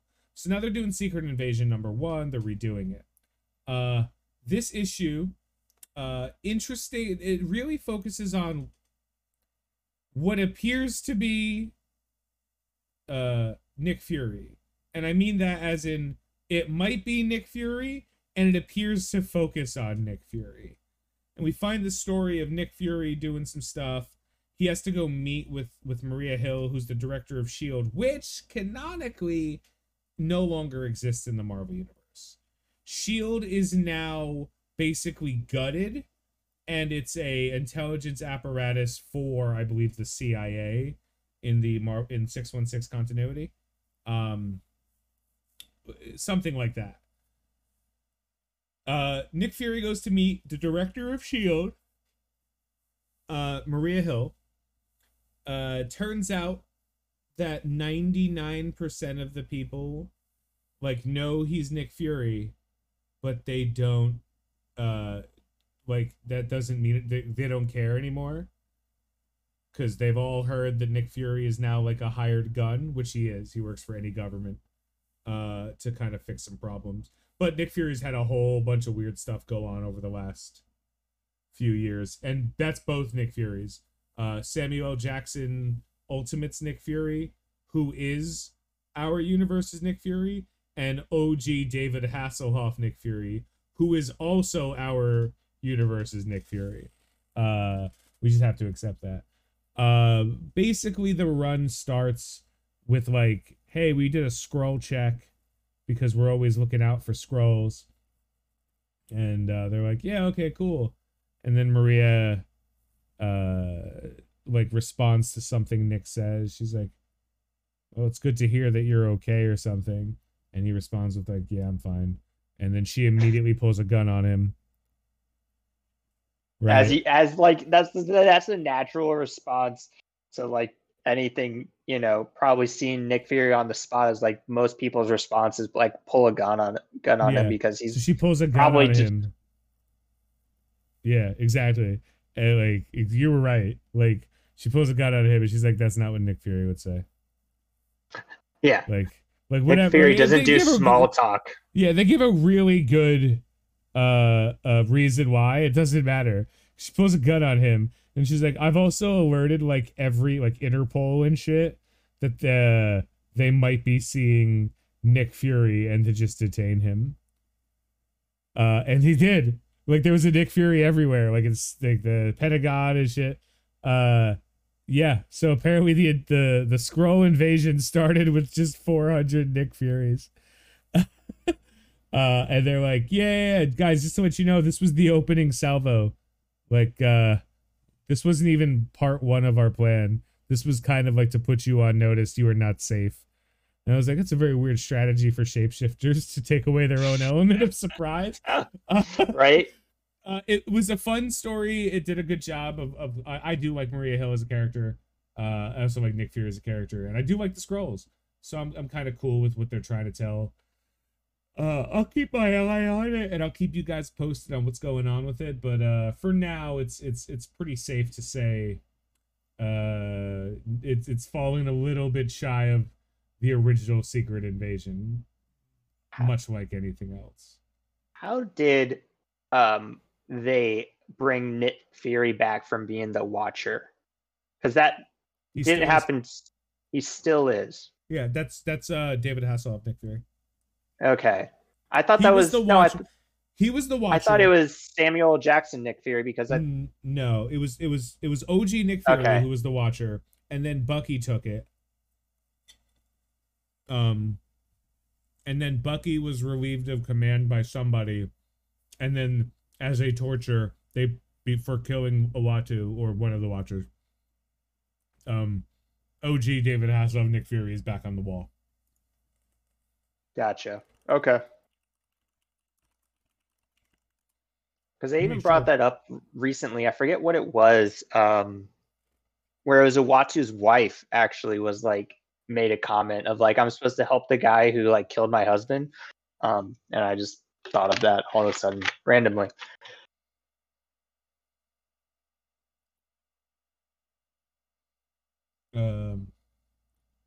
Sorry. I did like the original Sin event. That was another completely nothing event that just had a whole bunch of cool stuff in it. Like Captain America found out that he was mind wiped. Again, this original Sin event occurred literally the second they were doing the Incursion event too, for the pre-Secret War stuff.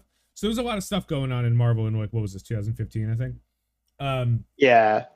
Hulk found out that Tony Stark was involved in the event that hurt Bruce Banner, but the the shielding by removing the shielding, which is true, but that prevented him from dying, like the or shrapnel or something like that. And he did it while he was drunk. The Thor revelation is how we got Angela. The Thing's revelation was that Johnny Storm pseudo-intentionally prevented him from ever turning back to normal permanently. Spider-Man's revelation is how we got Silk. And that's all I care about there. J. Jonah Jameson was stupid. Luke Cage is stupid. Daredevil found out about his mom. Trying to think of anything else.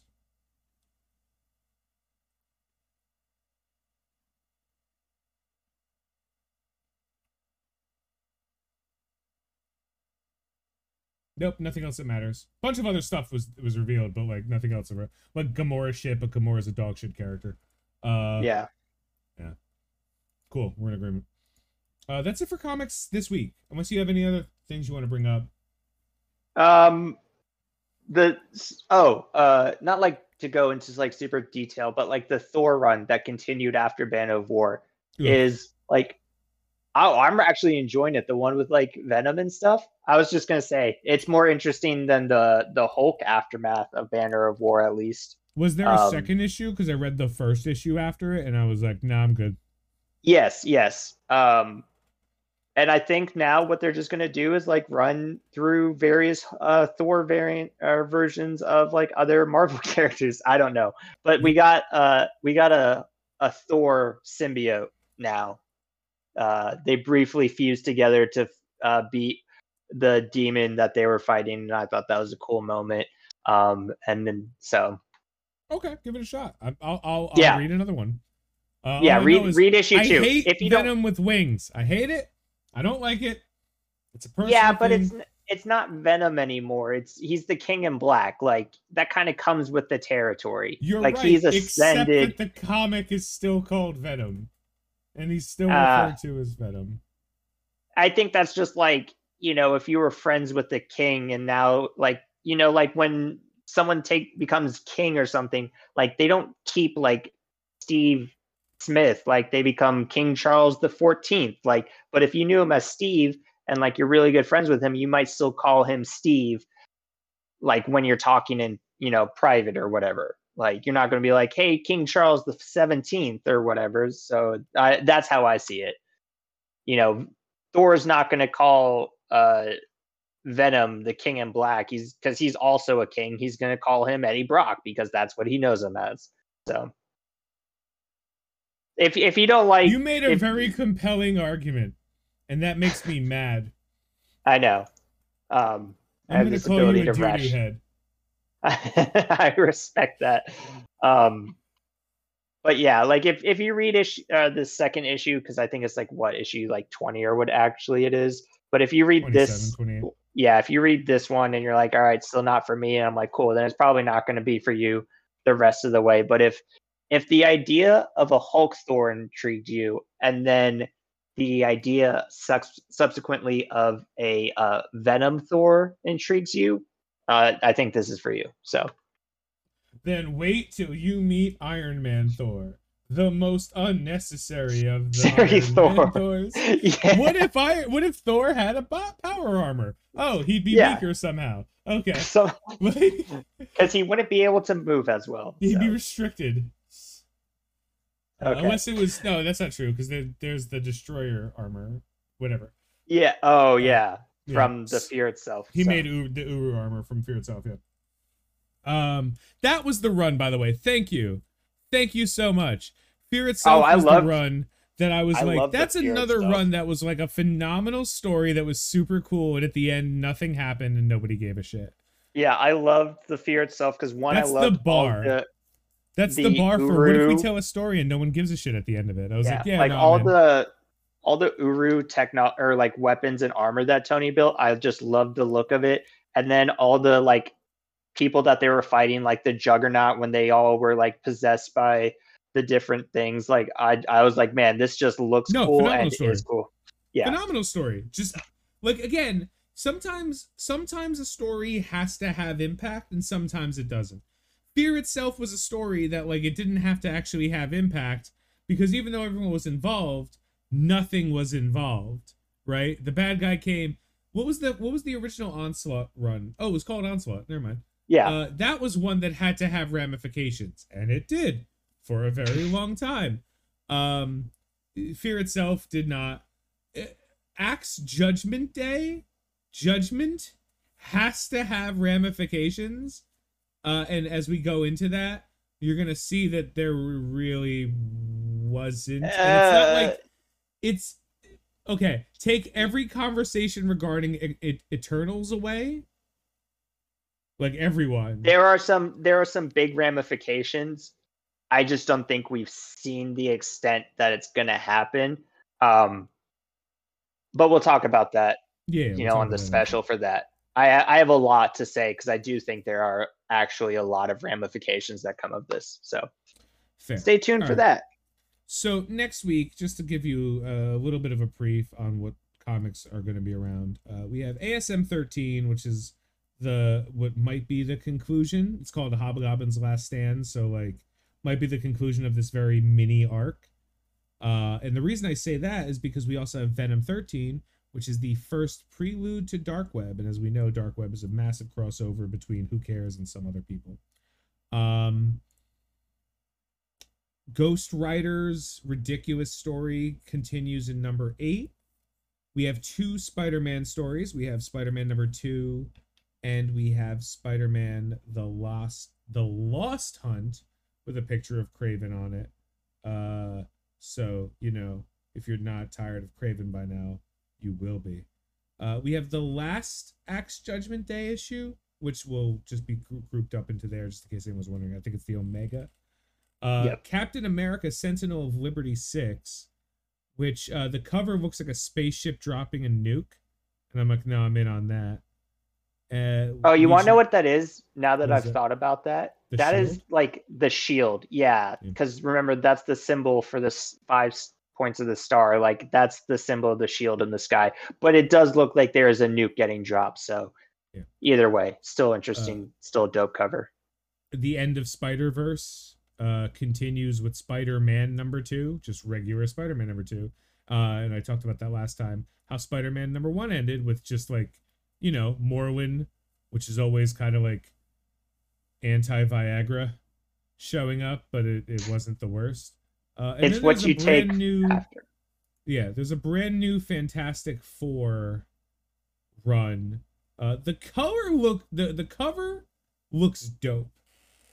Like it really does look really cool. The writer is Ryan North. He has done. He's working a little bit on some of the Secret Invasion stuff. He actually used to like do Adventure Time, and he's written some of the Unbeatable Squirrel Girl. So he's an experienced writer. Oh my god, all of these covers look so goddamn cool. But again, I don't like. We already have a Fantastic Four run. That's, I guess it ended now. No, it ended. Yeah, so it ended, and then they did the few little like mini issues for their involvement in the Axe. But like, yeah, the previous Fantastic Four run ended. So it is a couple months ago. Okay, so they are restarting. It is, yep, a completely new run. All right, as is tradition, I will tell everybody: do not buy the first issue of any Fantastic Four because historically speaking, every run of the Fantastic Four has started shitty. Anybody would like to fact check me on that? By all means, do so. Every single first issue is kind of like, oh, okay. But the cover on this one looks dope. And then there's Black Panther Unconquered number 1 and Sabretooth and the Exiles number 1. There's an awful lot of number 1s next week. We're not going to be talking about all of them, but we'll pick something from this list. You're going to hear about Spider-Man. You're going to hear about Venom because it's a precursor. And then, we'll figure out the rest as it goes on. As far as comics go, that's pretty much everything I got. You got anything? No, I think that's it. Cool. She-Hulk. Let's go. Sheila. Sorry, I've been waiting 2 weeks to have this conversation. I've been waiting to have this conversation as well. So sorry if this is a day late and $1 short. But if you haven't watched She-Hulk, it's time. It's also all out now. It's all out. So if you were like, I'm not gonna, I'm not gonna do high as a kite or drunk as a skunk. It is a wonderful experience. You're like, if I'm not gonna, because it's a 30-minute format. You're like, I'm not gonna do this once a week. What is this, 1997? No. Yeah. You want to know what? It's all out now. You can do it in less than a day.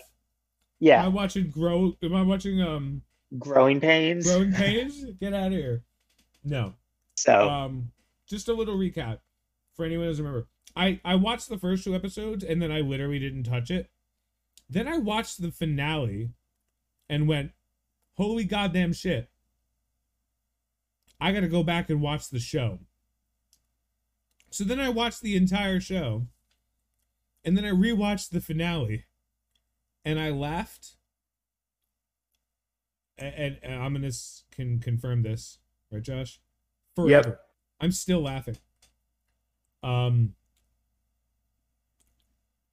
It was as someone who followed along with the show, like while it was like going on, man, not what I expected, but I'm glad that was the finale. It was a beautiful disaster. It's like watching a train wreck of fireworks go off. Like a train is going by full of fireworks, right? And then it crashes. And because of the fire from that crash, it sets off all the fireworks.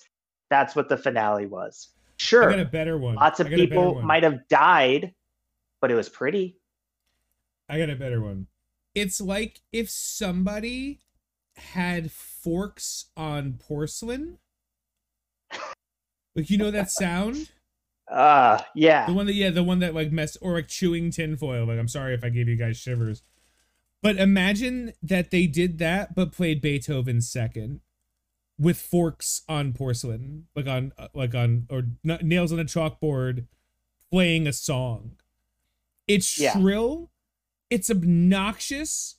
It's so much wrong with it, but somehow it's what it needed. Beauty was created from the bowels of hell that this thing was formed in. So we're gonna do a power recap for anybody interested. If you're not interested, tough shit, because I watched it, so you're gonna suffer through this. Jen Walters is a middling assistant district attorney. Assistant district attorney. Yeah, assistant district attorney, who happened across an accident that gave her the ability to transform like a Hulk, because her cousin, who is the Hulk, bled into her. Then she decided to be very rude to that cousin. Again, he was just trying to help her. Nothing I'm saying here is going to be opinion, just so everyone's on the same page. She decided that she knew better than the experienced superhero who was trying to help her with this very traumatic life experience, proceeds to leave and then prove to the viewers that at no point did she ever know better.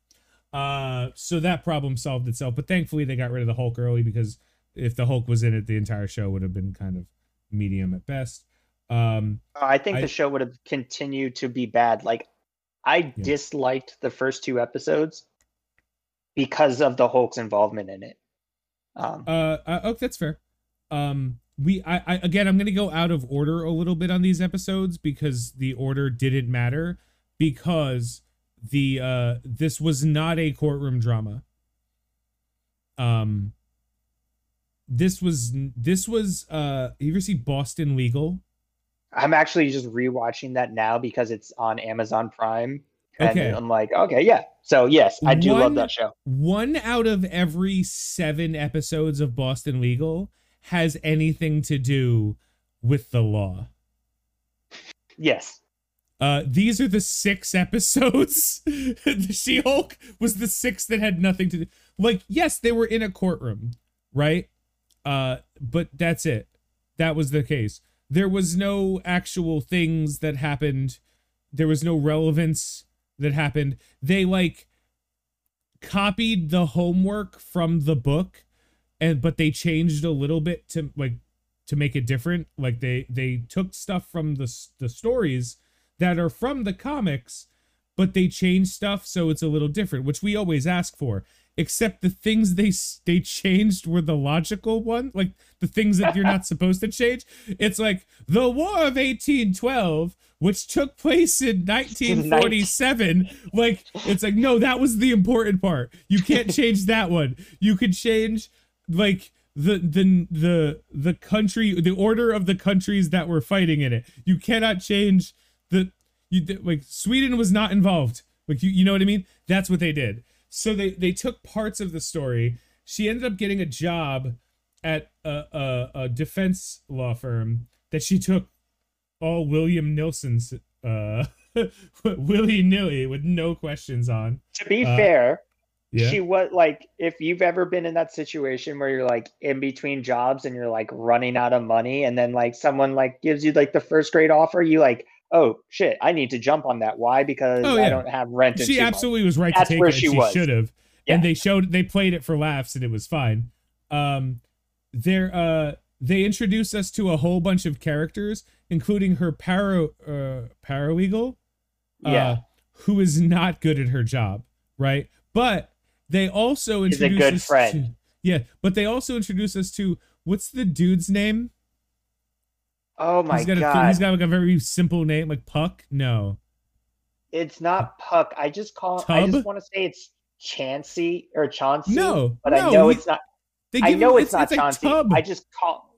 Like, yeah, the other Pug. Male lawyer. That's his name. Pug. Yeah. That dude is literally a jar of mayonnaise. Like, he is the most nothing I've ever seen in my life. He's an idiot, and I love him. He serves no purpose. He was irrelevant to that one episode. Screw. She's on the case to get what's his name? Abomination on parole. And then she's like, but you escaped. He's like, no, I was taken out of prison.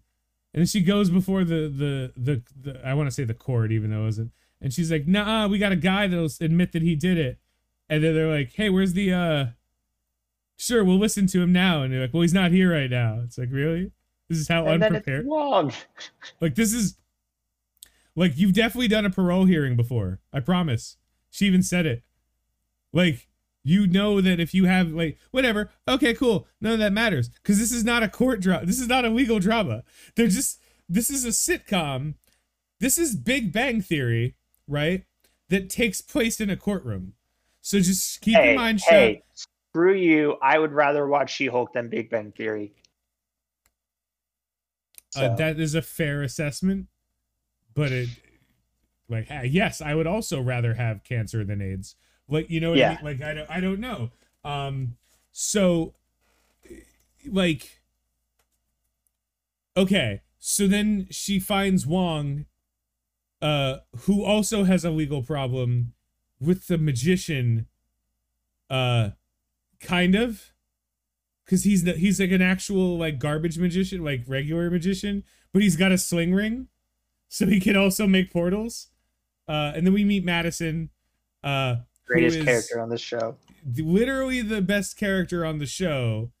And I need you to know that while what I'm saying is honest, it is dripping with sarcasm, for a different reason, or maybe not, because that she then kind of takes over as comedy relief in a comedy show, which is amazing because she's the only funny thing about the episode she's in.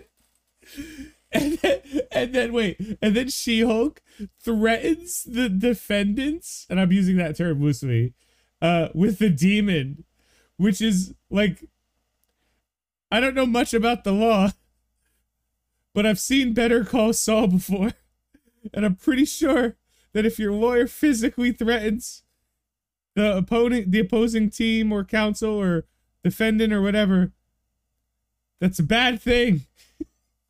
So she does that. Then I don't even know what happens next. Then we get the Daredevil. Is that no? No, there's a few episodes between that. There was the Mr. Immortal episode. Oh, then she goes dating people. Yeah. Then she starts dating people who are not interested in Jen, who is gorgeous, by the way. Like, yeah, like Jen Walton. Like, if you wanted to homely up Tatiana Maslany, like, go for it. Give her broken glasses and like make her wear like, I don't know, Hillary Clinton outfits. Like whatever you need to be like, oh, unfuckable. Like that, just give her that. But like she's a cutie patootie. Like, I don't know why I'm using that phrase. But it's correct. Because that's exactly, with all of the character charm to go with it. And then they were like, yeah, no one wants to date her. And I was like, I'm sorry. Nobody on Tinder. What? On Tinder. She got no matches on Tinder. Dude, that's impossible. No. There's no way she got no matches on whatever the version of Tinder was. So then She-Hulk made a Tinder. And then, guys, I'm going to blow your mind on this one. This is going to blow, guys and girls, I apologize. Going to blow your mind on this one. Whole bunch of dudes interested in fucking the green chick show up. And she's like, they're only into me because I'm green. And it's like, yeah, if you put your titties out on your picture, that's going to be why I match with you. Because the titties. Like, so then she gets like sad until she meets this dude who... What was his name? Justin? No. Yeah, she bones down with some guy that happened a little bit earlier, but then she meets this other guy. Oh no, you were right. Are you talking about at the wedding? The guy named Josh. That was it, Josh. Yeah. But between the wedding and that, there was Mr. Immortal, which was my favorite episode because this dude can't die, so he keeps getting married. And then he dies to get out of it. It was perfect. And he's very technically dead, sweetly, for a few seconds. So the marriage is over, and then they negotiate the most ridiculously one-sided fucking... Like, I'm sorry, I say one-sided. It's like his 13 fucking abandoned wives and him. And his one husband, apologies. And him. And then we get the most ridiculously one-sided court case that, like, he just doesn't have to do. Because, like, legally speaking, he don't owe shit to anybody. Because he's a piece of shit. But he goes through with it anyway. For reasons. And then useless paralegal, whose name, again, I never deigned to remember, makes 3 horrendously bad pun jokes, and I swear to God, I think they ADR laugh track the people in the room laughing, because it sounds like they're like, oh, we should make it seem like what she said was funny. It's really bad.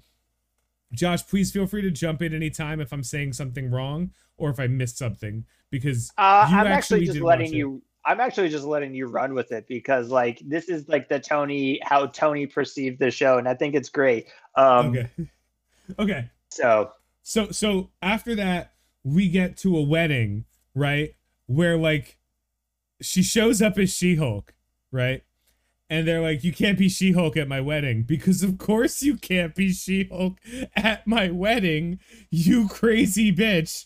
This is my day. You are a 7-foot-tall green giant titty, they comment on. Fat ass, they comment on. Like, dime piece. So, like, could you be Jen? So Jen, in her Frumposaurus Rex triple oversized, like, bridesmaid outfit now, shows up and she meets this dude. The wedding is garbage. None of it matters. But she meets this dude named Josh, who's like, you can just tell immediately. You're like, this guy is gonna be a piece of shit. Like, they don't even hide it. Like, he might as well have like an InfoWars bumper sticker and like an Andrew Tate tattoo. Like, he's just already unlikable. Yeah. Yeah, the charm he lays on is so like smarmy. Smarm. Yeah. Like smarm charm. It's frustrating as a fellow Josh. Let me just say that. So then like Titania shows up, and yes, I'm not calling her Titania because I love you so much, Jamil, but your name is Titania for reasons. Did I miss the Titania part? Did that happen then or after? That was that happened before the wedding where she sued her for this She-Hulk thing. Quick pre thing. Titania tried to copyright the name She-Hulk. Oh my god. And then like that actually goes to court. Like they actually the judge doesn't immediately throw it out, be like, no. And they're like, well, we have a no. like she's She-Hulk. That's who she is. It doesn't matter if she likes it. Someone called her She-Hulk. Then you took her name, trademarked it, and then ran a business and ran a like. That's not how it works. None of this works this way. But no, we got to deal with an entire episode of this self-discovery that was never necessary because she already put herself on She-Hulk on a dating site. She was already totally down to clown with being the big green bitch. So, okay. So now Titania, who's just pissy all the time, always, with a real Valley Girl accent, shows up at this wedding and everyone's like super stoked because they're like, oh my god, it's Titania. She's like an influencer, which is, by the way, and very important. I need to clarify this for anyone who's not in the know. Nobody actually gives a fuck about influencers. Do you know who gives a shit about Jeffree Star? Fucking Jeffree Star. Like, nobody gives a fuck. No. People care about influencers. There's just like four influencers. They care like about the Kardashians. Products. The Kardashians are nothing but influencers. Yes, but that's an exception because the Kardashians are a dynasty of gold digging whores. Like it is so in your face that you're right, they are influencers, but like the person, like who's the chick who broke her fucking spine at TwitchCon? Oh, Adriana Chechik? Yeah. So just so everyone knows, she was a porn star, right? And now she's not a porn star anymore. And it doesn't matter. Streamer. Yeah, she's a Twitch streamer, and none of it matters. Because she's like, you might wait in line to meet these people the same way you might wait in line to get an autograph from like somebody at a convention, but it does not matter. So Titania shows up at this chick's wedding, and she is not Kylie Jenner, and this chick is like, oh my god, she's so fucking here, oh my god. And then Jen's like, this bitch is a problem, because she's right, because Jen is right, because Titania's a fucking problem. And Jen's starting to get drunk because she's Jen, not She-Hulk. Yep. Right? Am I so okay? Cool. So like they fucking fight, and she hulks just demolishes her. Yeah, fucks up Titania, and then now drunk wife, who was really upset about the idea of Jen being She-Hulk during the wedding, now does the full drunk wife 360 of, oh my god, She-Hulk's at my wedding. And I am dying of laughing because I'm like, whoever wrote this needs to be fucking shot. Like, this is terrible. So I'm laughing hysterically. So give them credit where credit's due. They made me laugh. Then we get the Daredevil episode, but yeah. right? Now The we're at the Daredevil Daredevil episode. episode. The second There's to a few last. episodes in between there and then. Well, I never brought up the one guy, and I'm intentionally not bringing him up for drama. What am I missing? So there was Todd. I'm not bringing up Todd. There was not Todd. I don't give a shit about Todd. What was it? There was the like one where like she was dating Josh, and then the like retreat where she goes to see Emil Blonsky. No, and then oh yeah. But let's see. And then what was the one before the Daredevil one? I forget. But the Daredevil one was, I mean, those episodes were all just kind of setting up towards the finale anyways. Okay. So we mentioned it before. So there's this group, this online message board forum called the Intelligentsia, right? Who are like, fuck She-Hulk, we're meninists and all that other bullshit that, again, doesn't actually exist in the real world because there's like 40 or 50 people who are stupid enough to do that. And then there's 400 million people who talk about the 40 or 50 people. So it just seems like there's more. But it's really, like, don't get me wrong, those people do it. No, don't get me wrong. Those type of people do exist, right? But the numbers are dramatically exaggerated because you very rarely experience them firsthand. You very often experience them second or third hand from somebody telling the story of them. But I got good. I got the impression that the Intelligentsia was not like Twitter. It's like some random dark subreddit that you're like. Well, here's the thing. It was, right? It was. You're right. Like, it was like 20 people. Maybe? Yeah. Yeah. Yeah, I mean, like, because we see the convention at the end and there's like 17 people. Yeah, it's dog shit.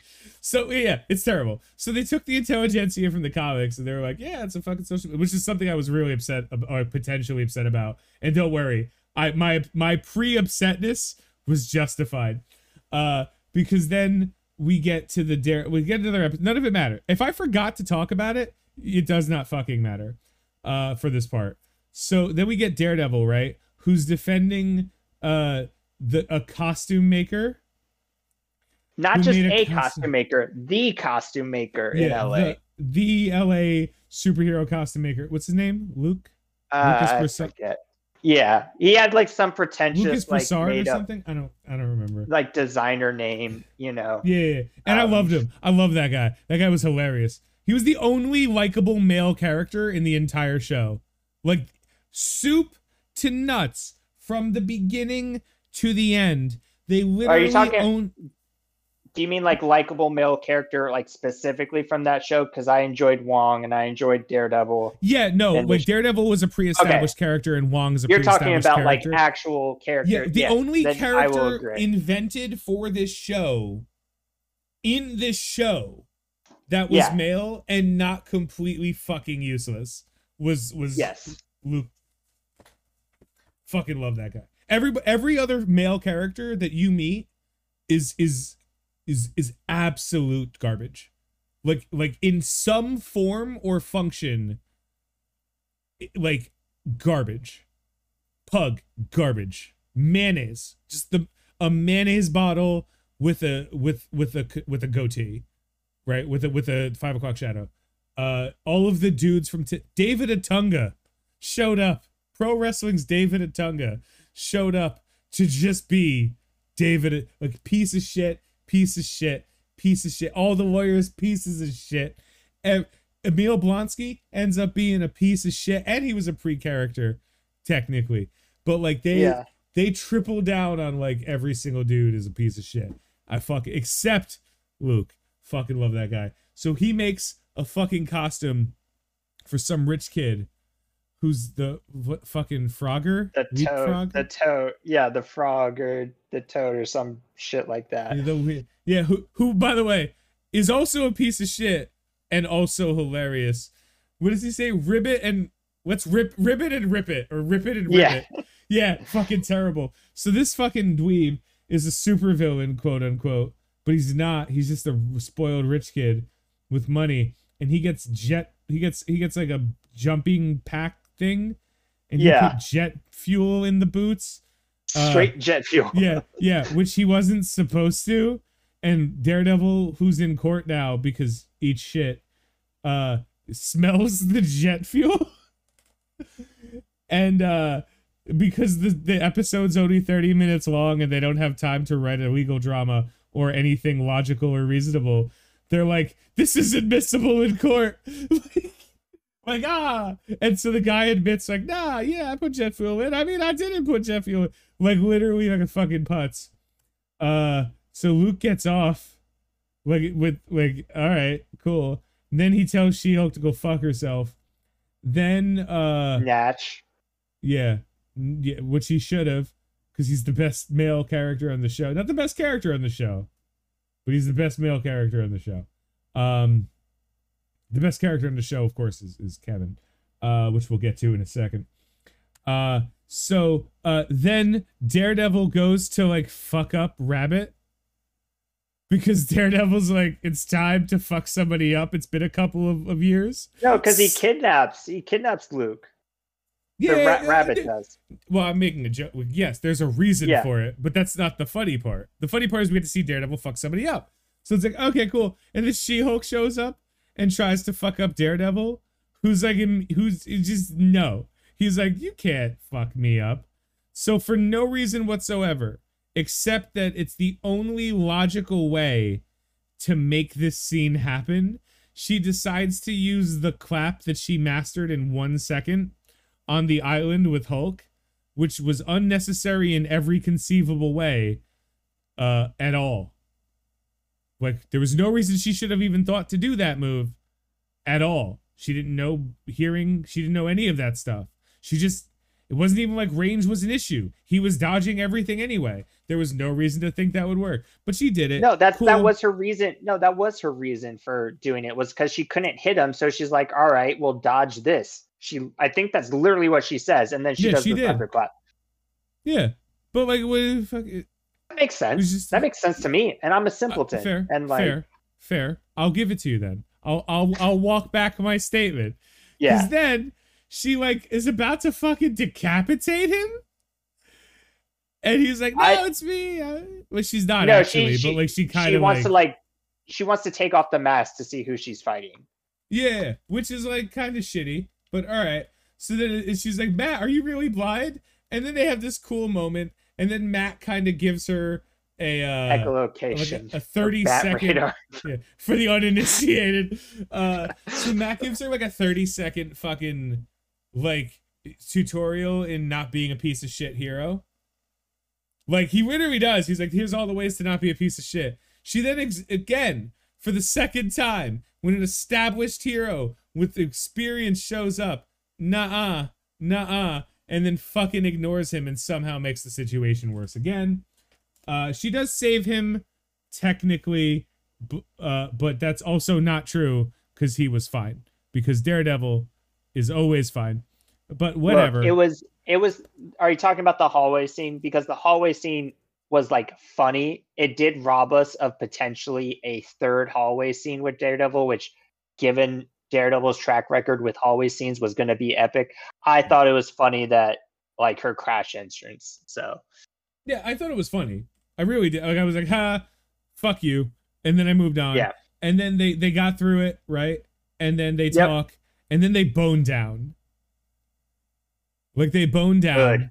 They bone down, and like, it is made very, very, very clear that Daredevil made this bitch come. As was it as She-Hulk or was it as Jen? I don't know. It was as Jen. Oh, that's less impressive. I mean, like, it's equally impressive, I guess, from like one perspective, but like Daredevil giving She-Hulk an orgasm puts Daredevil at like 75th greatest lover of all time. Don't ask me who 1 through 74 is, because I will answer that question. Okay, cool. Maybe later. Yeah.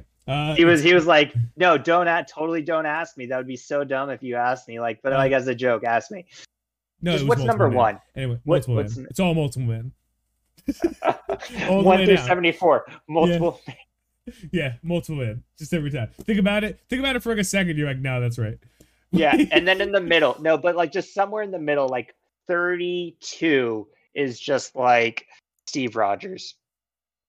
No, Steve Rogers sucks at bed. I Sucks at no, fucking. like no, I yeah, but I just meant like someone random because that was the first name that came to mind. Because Clint. Dude's got 4 kids. Uh no. All right. So they bone down. He does the walk of shame, which is fucking equally hilarious. I don't know why anyone's complaining about it. I'm like, that's exactly what Daredevil would do.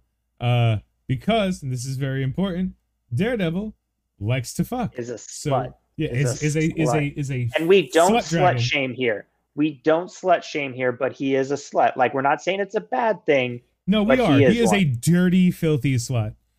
No, that's a perfectly fine. Like we've said this before. She-Hulk is like is like she's a connoisseur of dick.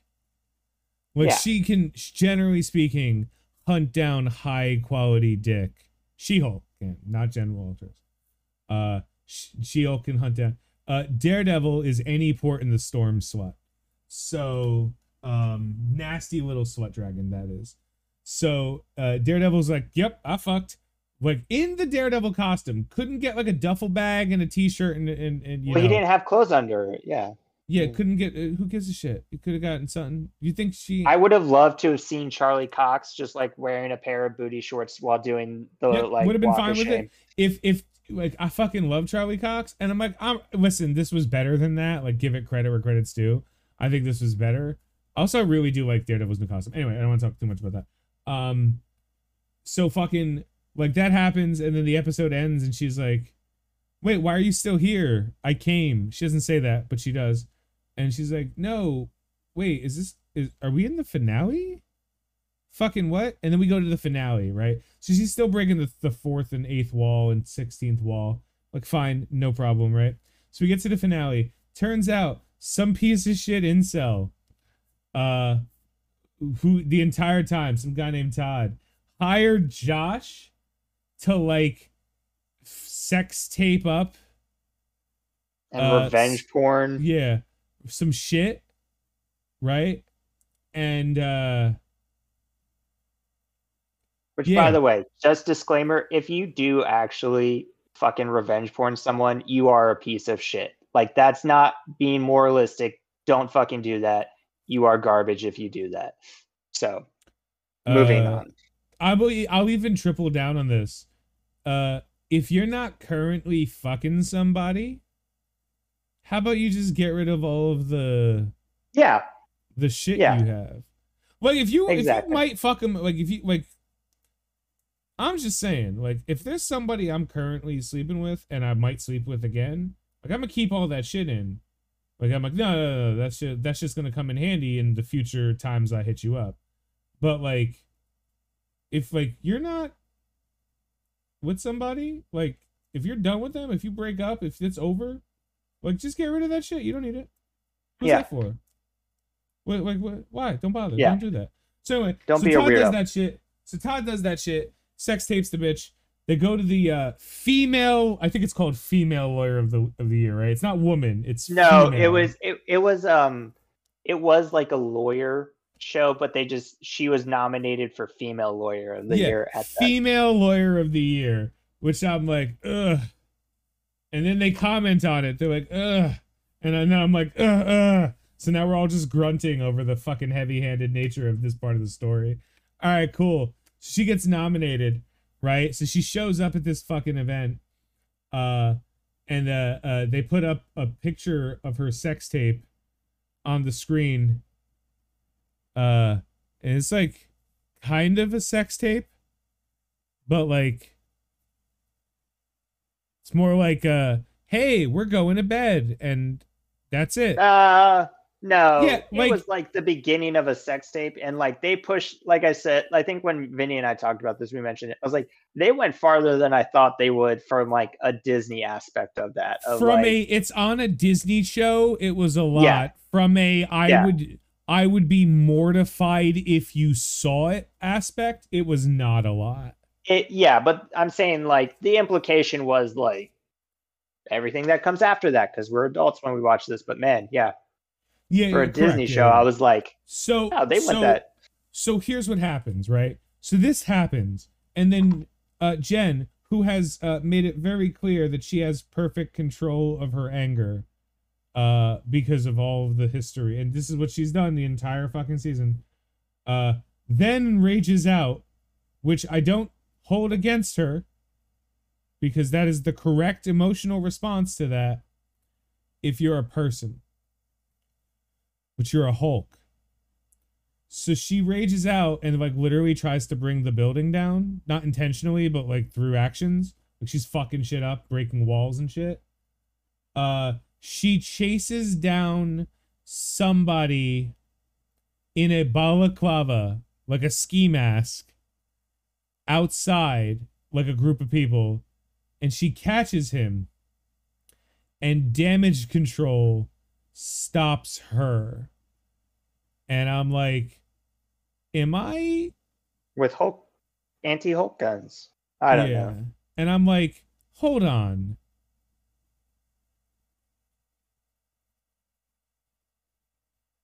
They know she's a hero. Like, they know she's because of the heroic things she's done. She's not on the books as a villain. Like, we'll just put it that way. And they weren't giving her the benefit of the doubt after holding a man in a fucking ski mask. All right, bad writing. Cool. Let's keep going. So, yeah, like, okay, cool. You're shitty at writing. Now, here's the pièce de résistance. Now we're in the finale. This finale was so good that it was so good that it was bad, and so bad that it was good. Okay.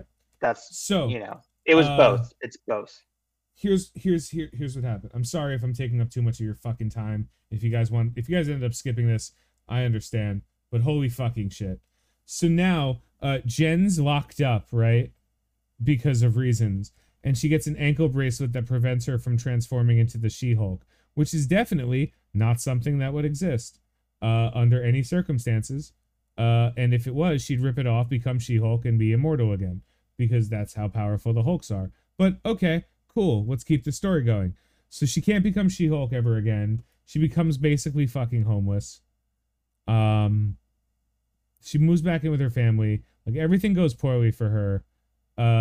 Something happens with like Pug and unnamed paralegal. They find out infiltrate about the intelligentsia, and they're having some kind of fucking meeting. And the meeting is like He-Man Woman Haters Club. Yeah, it's the He-Man Woman Haters Club. Thank you so much for that fucking Little Rascals reference, because you couldn't have been more accurate. Fun Josh fact: that is the first movie I ever remember seeing in theaters. So it holds a special place in my heart. Fun Tony fact: I've never seen that movie. I was referencing the TV show. I'm not even that much older than you. Yeah. I just remembered the TV show because it was on the Nickelodeon or Nick at Night, or one of those. Like, my grandmother used to watch that shit in black. All the black and white shows my grandma fucking loved. I don't know why, but she fucking loved it. So whenever I was like growing up, and I would see that shit, and she would be like, "That's spanky," and I was like, "That's not a word you should say," because I was a child and things meant different things when I was a kid. Anyway. Yep. So now they're infiltrating the He-Man Woman Haters Club, and they're like, "Yeah, fuck She-Hulk," and Abomination shows up. Completely misreading the situation. They're at Emil Blonsky's like retreat where he thinks like he's giving like a self-help seminar, not realizing that they're taking this self-help like advice as like, we can be our best selves by hating women. Yeah, exactly. Thank you. Okay. So like, beautiful. I love how we're synced right now. So like, he transforms into the Abomination, which is against the terms of his parole. Specifically for showmanship.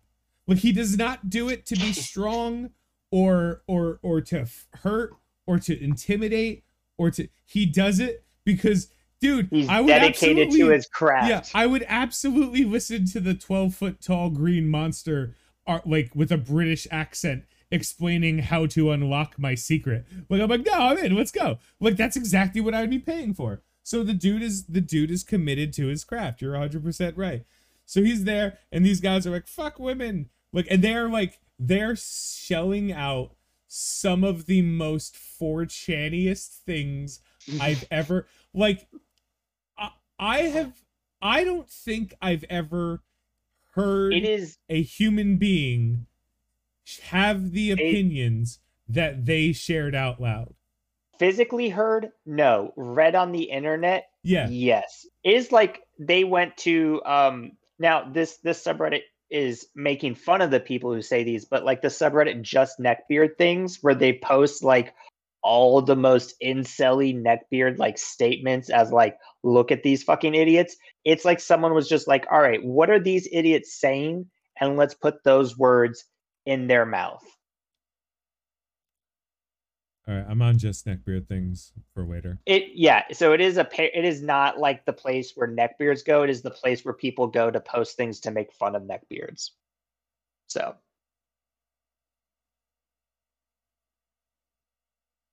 All right. Anyway,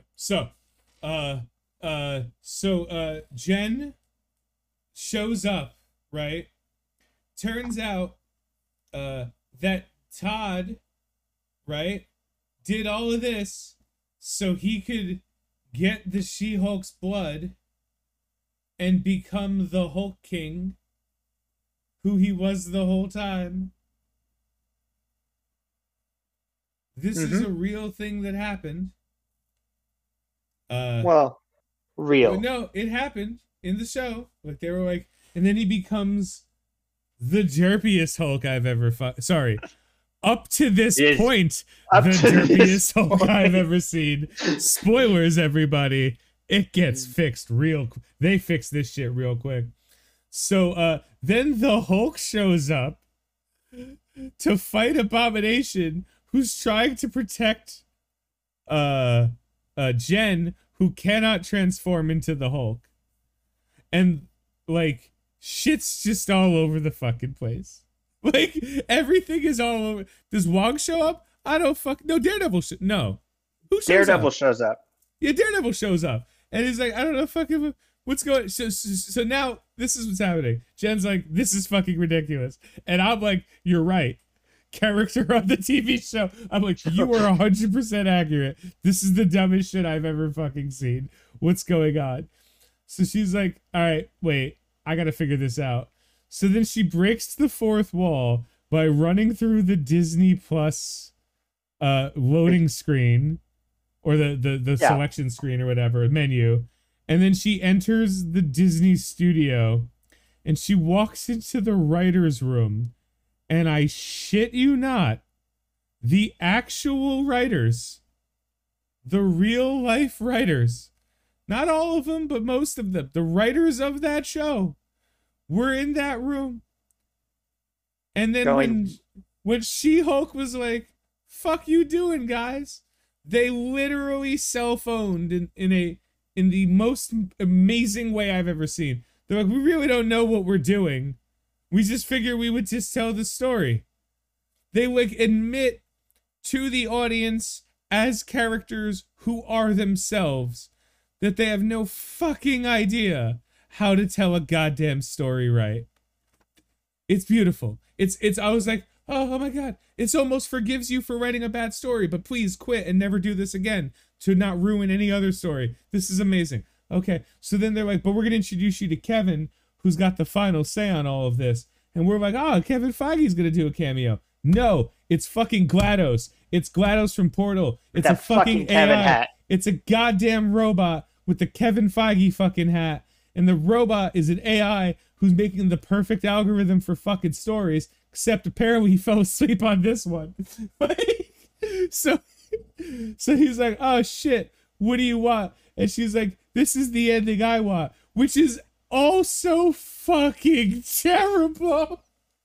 So She-Hulk gets to get rid of the dog shit writing while shitting on the writers of the fucking entire season, and also gets her own ending however she wants, and it's also dog shit. So now she comes back, and like Emil Blonsky is turning himself in for something, I guess, for breaking his and then saving her life, because that's what he was trying to do. And then Todd doesn't become a Hulk. He just gets arrested for revenge porn. And then Daredevil is like, let's get cupcakes or some shit. And none of it makes any sense. And then they're all having fucking barbecue. And the Hulk shows up from outer space with his son's scar. With the no explanation whatsoever. Haircut. And this dude's hairline it starts at the top of his head. Please just Google scar from She-Hulk. Hold on. Before you do that, I just want to give you this mental picture so you can prepare yourself. Imagine a Franciscan monk, right? So they have the bowl, but like the blank on top. Now imagine if they took that hairline and flipped it perpendicular and then placed it back on the back of his head. That's Scar's haircut. It is the worst. It is terrible. And they just introduce him. They're like, yeah, no, this is my son. And then like Daredevil is there having fucking dinner with everybody, and they're like, you guys gonna get married? And I'm like, what the fuck are they? To be fair, yeah, they're like that's something I could see parents doing, of like, oh, she brought a boy home, are you getting married? Oh, you're a lawyer, how much do you make? And the worst thing about it all is that entire time she was just fucking Jen. So She-Hulk ends. The finale of She-Hulk is 2 terrible endings to a story that didn't earn any endings. I loved it. I'm rescinding everything. First of all, do not pay for Disney Plus. That's the first rule. Pirate the ever-loving shit out of She-Hulk. Grab a fucking bottle of your favorite booze or as much flour as you can come across. Turn or this just like one edible. One or two, you might need 2 over the course of like 9 times 30. No, because it's like 4 hours. It's like 4 hours of total content. You need one edible. All right, like one whole good edible. Yeah, like one whole edible, or maybe a brownie or something. Get fucked up. Binge watch this on an afternoon, like a weekend afternoon. I promise you're gonna be like, yo, this shit sucks. It's like a Sunday afternoon where you're like, I don't want to, where you're in that mood where you're like, man, I have to go back to work tomorrow. Like instead, no, here's what you do. bmovies.to, moviesjoy.to. I don't care what bullshit illegal piracy website you use to watch this. Do not pay them for this. It is not worth money.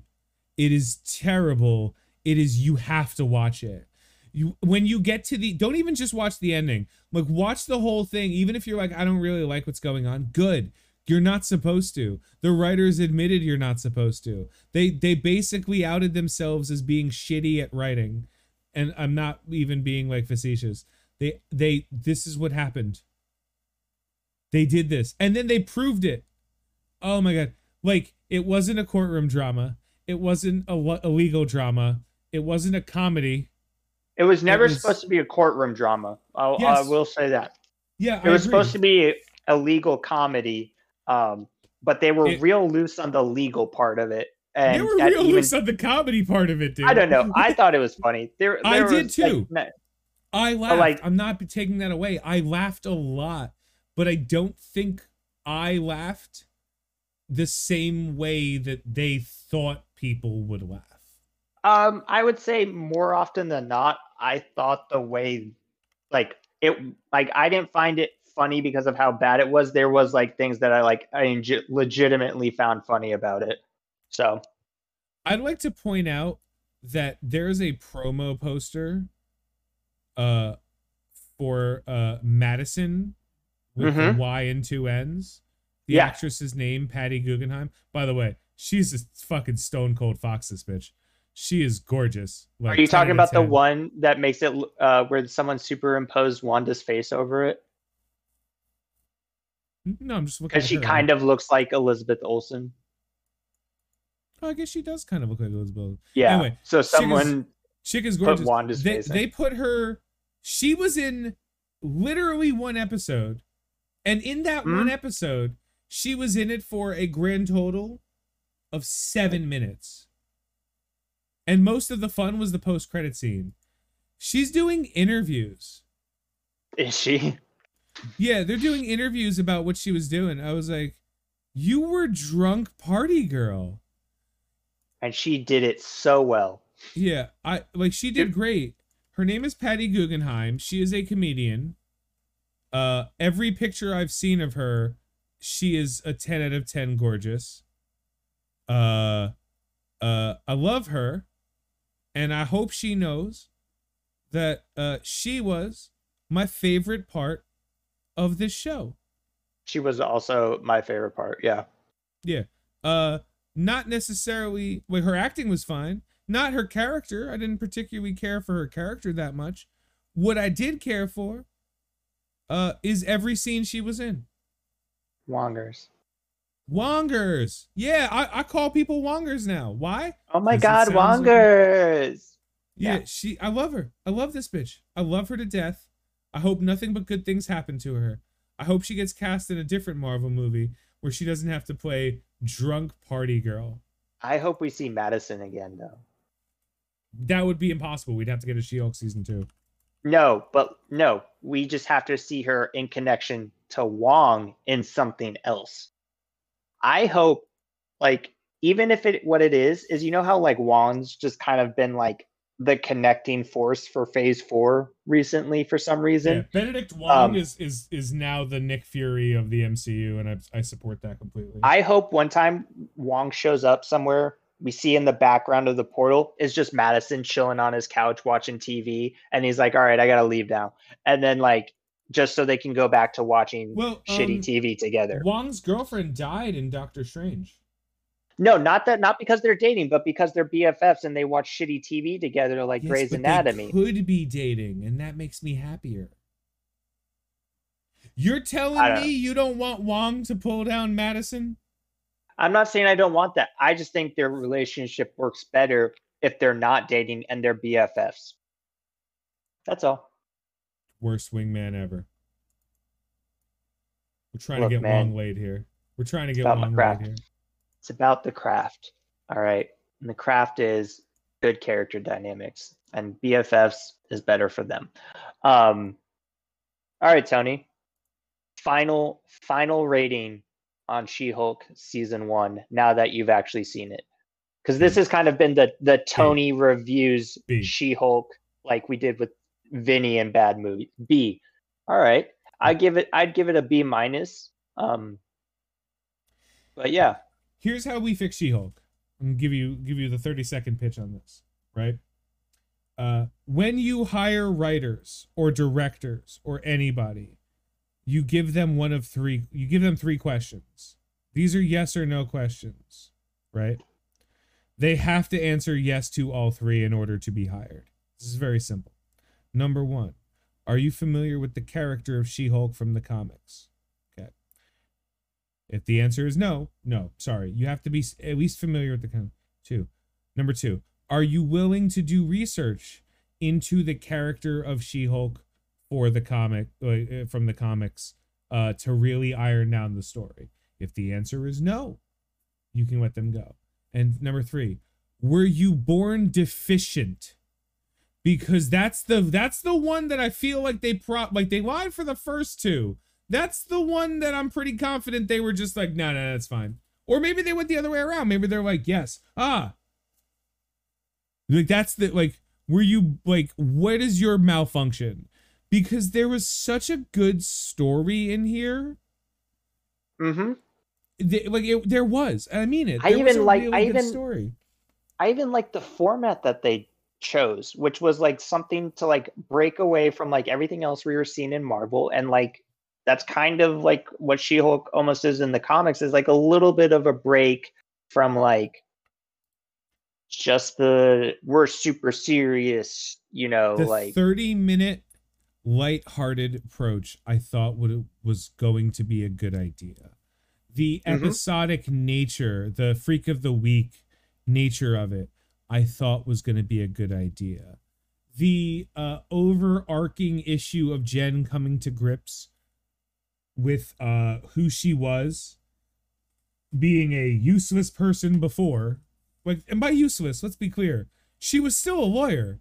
She was just a mousy, like, pissant.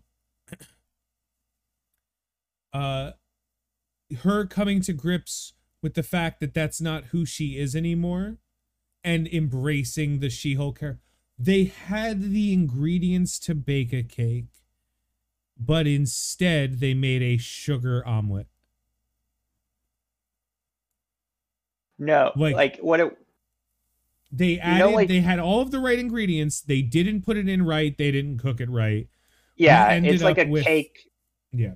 that comes out wrong. Like you're like you had it, you even put it in the oven somehow, and you just like you Yeah, didn't fold in the eggs right. You didn't, that's what I'm mix saying. Like, the yeah. you confused how many pounds of flour, like how many, like, you're at cups of flour versus like cups of egg yolk. You're like, all right, 36 egg yolks, a cup of flour, some sugar, put it A in the table. oven. You're like, you just made an omelet. That's Don't not a we cake.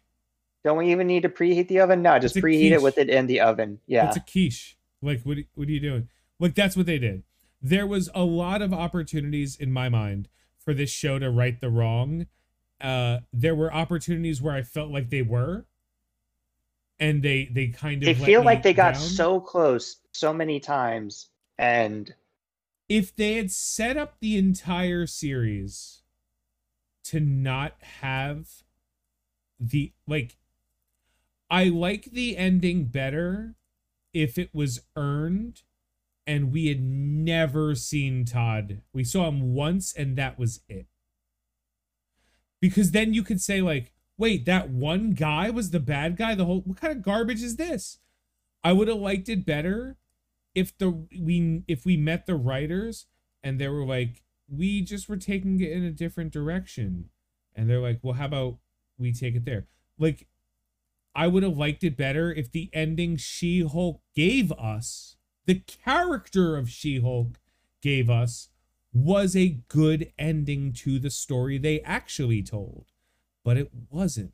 So they had all of the pieces there. If there's a season 2, the only thing I hope is that everyone who's involved in from season 1 either learned their lesson or isn't involved. I don't wish ill on people. I don't want them to be fired. But, like, you kind of fucked up something that was a good thing. And you could hide behind the fact that, like, there are misogynists on the internet. You're right. You can hide behind that fact, just like the Charlie's Angels movie did. When nobody watched that movie, and what's her name? The Elizabeth Olsen? No, those banks. Elizabeth Banks was like, it's because of all the misogynists. They're like, you made a movie and nobody saw it. Grow the fuck up. If I wanted to make a video game, I would make a video game targeted to men, because men play video games more than women. And also men spend more money in video games than women. With one exception.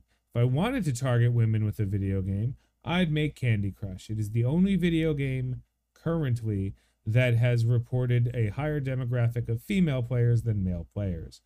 But I'm sure there are others. The market is growing for women, but you market to the biggest group. Do you know who the biggest group of Marvel fans are? Marvel fans. Tell a She-Hulk story that doesn't suck. You want to tell an empowering woman story? You're empowered to do that too. Probably like the same way that the comic books did when they created the character of She-Hulk. Do you want to make a story? Like, was every character in the She-Hulk comics, was every male character a literal pissant, garbage person, or jar of mayonnaise? Probably not. Okay. Tell the story right. Tell a good story. Everything falls in line. Again, whether you guys enjoyed it or not, that's not for me to say. I'm not here to gatekeep. I hope you enjoyed it. I'm happy if you did.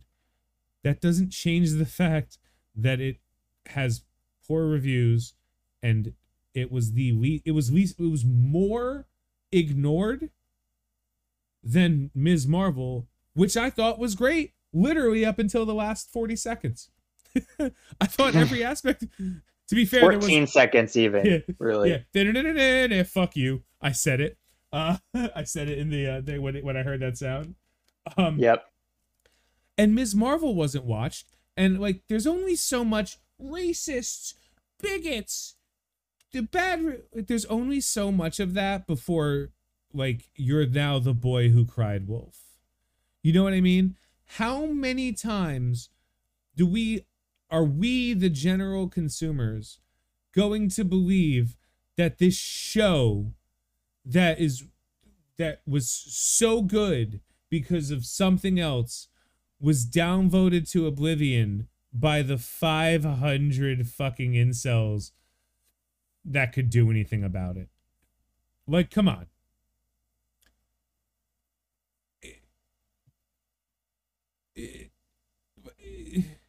Tell a good story. Tell a good story. People will watch it. And yes, there will always be complaints, but people generally will see through bullshit complaints if they want to do something. If the complaint is She-Hulk's all about women, like, then yeah, they're gonna be like, okay, then I'll just watch a show about women. I don't care. Designing Women was the shit. So was Golden Girls. I don't know what to tell you. You know what I mean? Like, none of this fucking matters. Like, okay, cool. But like, if you're gonna go out and be like, yeah, the pacing was real bad, and then the response to that is like, you just don't like women. It's like, wait, what about the pacing? Like, people who aren't retarded are going to be like, wait, what's the valid criticism of this? I'll check it out. Oh, I see it. But it was still fun. Like, I enjoyed it. Yeah, go ahead. I'm telling you, I gave it a B plus. B to B plus. Somewhere in that range. Which is higher than the score I gave it. And I actually did enjoy the show, like from start to finish. I was for the most not part. kidding when we were talking. I was like, the ending, the final episode saved it for me because I laughed so goddamn hard. Why I laughed was not the reason they wanted. Like, I didn't laugh because the jokes they were telling were funny. This is like the comedian. I'm not laughing that the comedian is telling funny jokes. I'm laughing that his dick fell out of his pants and he doesn't know it. But I came to laugh. He made me laugh. You get your points. I laughed hysterically watching that ending, like almost to the point where like Matt or John would have had to knock on my door to see I was okay, because I was like like deep breathing. And this is I thought it was fucking great. Now, that said, if you want to watch something really good on Disney Plus, Werewolf by Night. That shit was real good. I could have used a little bit more of it, but I'm not mad. Like, I'm not like, I wish it was longer. I was just kind of like, I liked it a lot. I wish I could watch more of it. We get more, not necessarily Werewolf by Night stories, but that style, that noir, that the special presentation. No, just the special presentations. Like, if that's the quality of like the special presentations we're gonna get, like 45-minute well done short story, bring them on. Like the upcoming Guardians. Those make less money. Because they can't bilk you for a month and a half of Disney Plus. Yeah, whatever. But like the upcoming Guardians Christmas special, like if you know, I think it's a special. Yeah, it is a Marvel special presentation. There's rumors that we're gonna get a, like, before the Fantastic Four movie, a Silver Surfer special presentation. Like, I hope Ooh, we get, yeah, spicy. where it's nothing to do with the Fantastic Four necessarily, but like it's just gonna focus on the Silver Surfer, and then there's talk that like the Silver Surfer might show up in the Fantastic Four movie, but this is their way of introducing the Silver Surfer into the MCU, is not through a movie, not through a TV show, or like not even just him showing up in the Fantastic Four movie, but beforehand we are going to get a special presentation.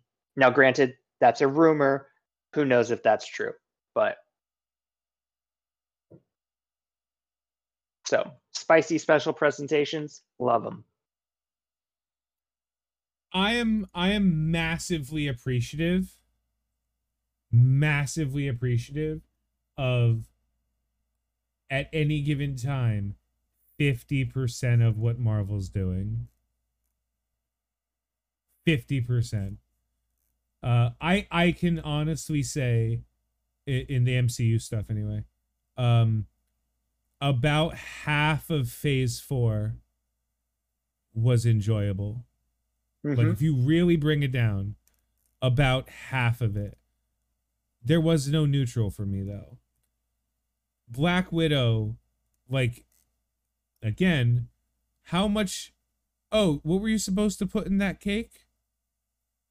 Sugar? Fuck, I put salt in. I put 3 cups of salt in. Well, that's not going to be a fucking cake now. You know what I mean? Like, yeah, that's going to be a biscuit. Black Widow was, you put too much salt in the goddamn cake. You nailed that fucking movie for every aspect.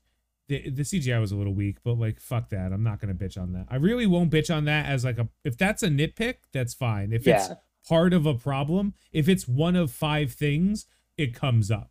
You know what I mean? I'll be honest. Like, I'll admit the CGI isn't great, but like the first time I saw it, I guess maybe because I was just paying attention to the movie as a whole, you know, like I didn't notice it. It wasn't until people were like, man, the CGI wasn't great. And I was like, what? It wasn't. What do you mean it wasn't? And then I went back and I was like, oh yeah, it's like you could like see then like what they were talking about. And so, but like if that's how you're, it wasn't the entire movie CGI. Yeah. But there were parts in the movie where you were like, ugh. Yeah, and that's what I'm saying is like if the first time you're viewing a movie, when they were falling, that final scene, that was really good. That was done very well. I was like, oh, okay. Except for the, you know, the part where Taskmaster was still fucking ruined. Whatever. But they actually set up Taskmaster very well. Like, yeah, they've created a blank slate for MCU Taskmaster. They set the character up well, then they fucking shit on it. But they set up, okay, what if instead of Tony Masters, it's Antonia Masters, who's Dreykov's daughter, who like Natasha attempted to kill. And she has a vendetta specifically insofar that she's willing to undergo these, oh, she was forced to do it by the guy who's a, like, I use this, he's not even a comic book villain. He's a Funny Papers villain. He's like Dreykov. A family, yeah, he was like a family. He's like a bad Bond villain. He's like, he's like a ripoff of James Bond villain. Like he's on like a like dollar bin Jorm's bong. Like, yeah, he is dog shit. He was an unbelievable villain. The only resource the world has an abundance of: unwanted girls. You wrote that and someone's like, roll with it. Get cancer. Fuck you. That is the worst. Like, how did that dude deliver that line and not immediately be like, double my salary? That line's dog shit. Just like turn around to the director and be like, wait, hold on. Am I reading this right? Like, something must be wrong with my script here, because there should be. Yeah. And then they like, okay, so why was Taskmaster trying to kill Black Widow? She was forced to. No. Sidebar. No, she was not. No, she wanted to, or else her motivations as a villain are stupid and she doesn't need to exist anymore. And the fact that she's Antonia, Dreykov's daughter, becomes fucking irrelevant if there's no emotional attachment from Dreykov's daughter to Natasha. Doesn't matter if Natasha has a fucking problem with it. It matters if Dreykov's daughter has a fucking problem with it. But that's okay. The person who wrote that story doesn't know how to write an action movie. And we learned that by watching that movie. Then you can go to Shang-Chi, and the person who wrote Shang-Chi kind of has a good idea of how to write an action movie, but they don't know how to write a fantasy story. So they kind of goofed on that one a little bit. Then we go to Eternals, and that movie sucked on ice. And I don't have to say anything else about that, because you're telling me, as a human being who exists with all 5 of my fucking senses, that eternal gods who created a race of beings with the purpose of protecting the planet found it necessary to give one of them super speed and make them deaf. Go eat shit. I don't care that the actress is deaf. You know what makes you an actress? Being able to do things you can't do. Act like you can fucking hear. Act like you can fucking hear. That's it. That's don't act not like it. you can tell. Don't. Yeah, it doesn't matter. Don't write the story. I don't give a shit. You're telling me the other one. You're telling me that the Celestial. By the way, Makari is not deaf in real life. Right? That's in real life, in the fucking comic. Yeah, I know what you meant. Yeah. Yeah, like it, okay, but then same logic, right? They were like, "Hey, you're gonna look like a fucking child for your entire life. That's gonna cause some problems. We don't give a shit." Like, that movie sucked. What else did I miss? Spider-Man. Spider-Man was great. No notes. Doctor Strange. Doctor Strange. Again, I feel like the parts of Doctor Strange that I thought were good had very little to do with it being Doctor Strange. And I feel like they done fucked up Wanda, and I can't forgive them for that. Like, they ruined Wanda in that movie for me. And also, I don't know why Chiwetel Ejiofor was in it as Mordo. Like, Because Mordo, yeah. And then that movie wasn't good. I feel bad because I think that Sam Raimi could have made a good movie, but I think that he was picking up too many pieces of other bullshit, and he didn't know how to work it in. I feel bad because I think he's a fine director, but yeah. And then there was Thor. And then that I don't think that movie was that bad. But that's a I don't yeah. I voiced my one criticism of that movie, right? It was I'm very sick and tired of seeing Thor the same Thor movie learn to become a hero. Like, yeah. He's not overcoming new obstacles. He's just overcoming the same obstacle in a new way, and that's not, to me, that's fine. But I don't. And then, all right, the other criticism I had was that Thor had the key the whole time. Yeah, and the ability to get there the entire time with the whole Bifrost thingy. And this was a real, the magic was inside of you all along, Bastion. And you're like, all right, get fucked, Wizard of Oz. I don't know. I don't think it was as bad as people seem to think it was, but I don't think it was good either. Maybe it's different. Maybe my problems with that movie are different than most people's problems with that movie.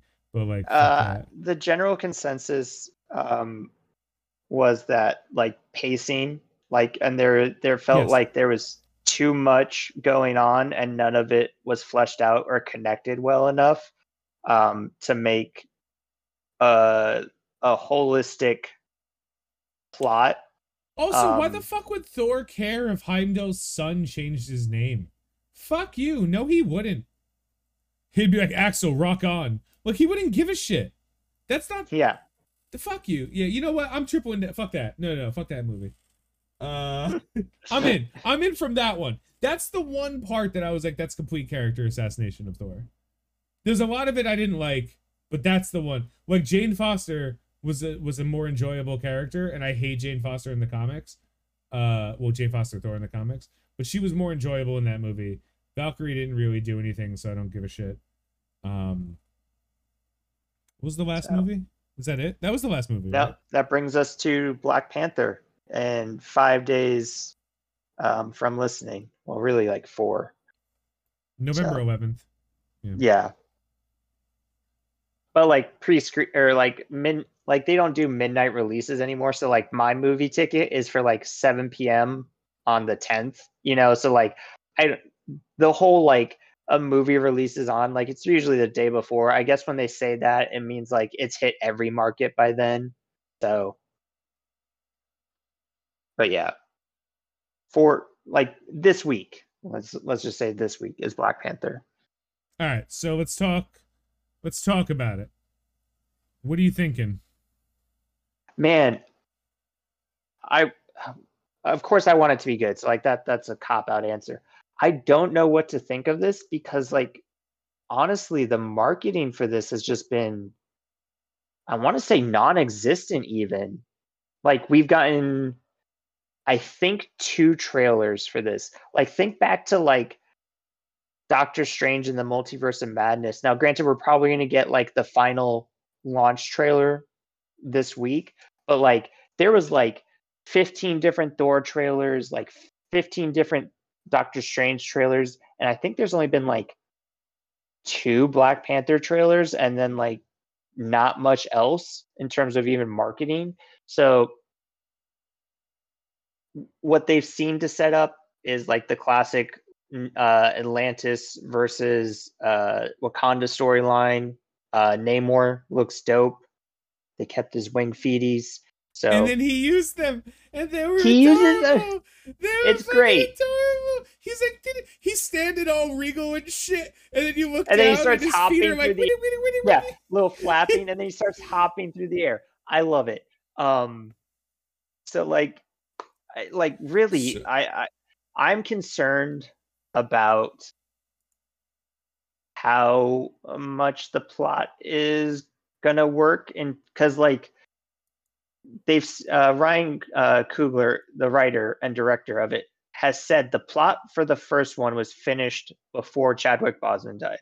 Like he's like the movie was finished. I had written it, and then I was gonna send it to Marvel to like approve, or whatever. Like, and then like 3 weeks after that, Chadwick Boseman died, and it's just like how. And then we've all kind of heard about like there was some like delays in production and like some rewrites, and obviously aside from just like okay, now we can't have T'Challa in this movie. So I'm hoping that it's a coherent movie. I'm now a little bit worried that it might not be. I know it won't be. So I'm going into this movie, right? My expectations are low.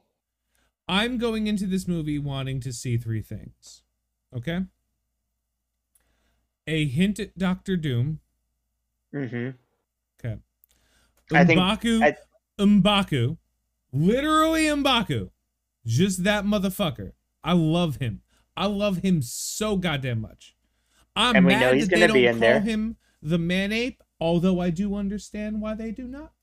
I am not going to fight them on calling that man. That's not the hill. Yeah. I'm not dying on that hill. I'm just saying, I kind of wish he got his name from the comics, from the Great White Gorilla. But that's just mad racist. So I'm cool with them not calling it, and I can pronounce M'Baku. So I love M'Baku. I love that dude. Do you know who I used to love? Shuri. Do you know who I want to love again? Shuri. Do you know I loved Shuri as the Black Panther? When I was playing Marvel Heroes, I exclusively used the Shuri Black Panther skin because Black Panther always kind of felt a little bit more feminine Like I mean, when I uh, think of animals, right? I think lions, like with the hairy ass manes and shit, are masculine. And then I think any of the like furry house cat like size ones, the I think six are foot long house cat. female. Yeah, the big ass the chunguses, you know? Like any I always think like panthers all chicks.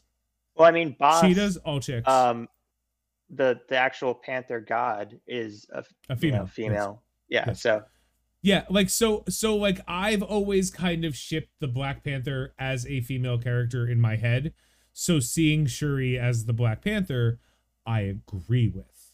Um I do. I'm like, okay, cool. Great. I want to believe it.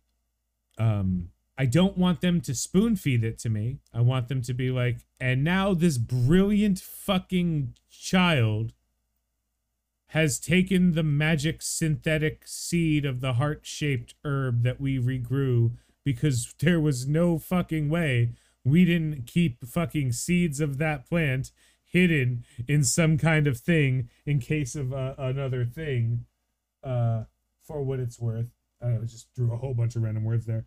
But like I want to believe all of it. I do not give a flying ass fuck about T'Challa's mom. I'm happy ooh, the actress is there. I do not Angela care about Bassett. her. Yeah, I'm happy Angela Bassett's there. I do not give a fuck about her. She better be in the first 3 minutes and the last 3 minutes of the goddamn movie. She better not. If she dies, she dies. But that she is not important to the story, although the actress is important. We are not here to watch the story of the family of T'Challa. We are here to watch the Black Panther fuck up or get fucked up by Namor. That's what I'm here for. My expectations on a scale of 1 to 100, my expectations are the same for this movie as it was for Black Panther, and it was different before Chadwick Boseman died. After the first my expectations for the Black Panther movie, I was like, they're gonna fuck this shit up.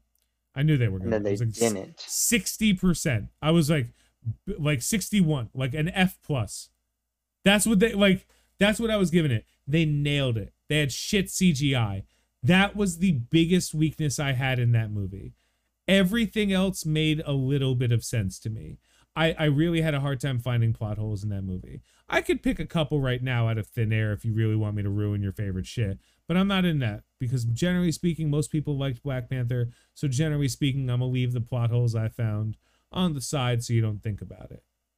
And again, they're all nitpicky anyway.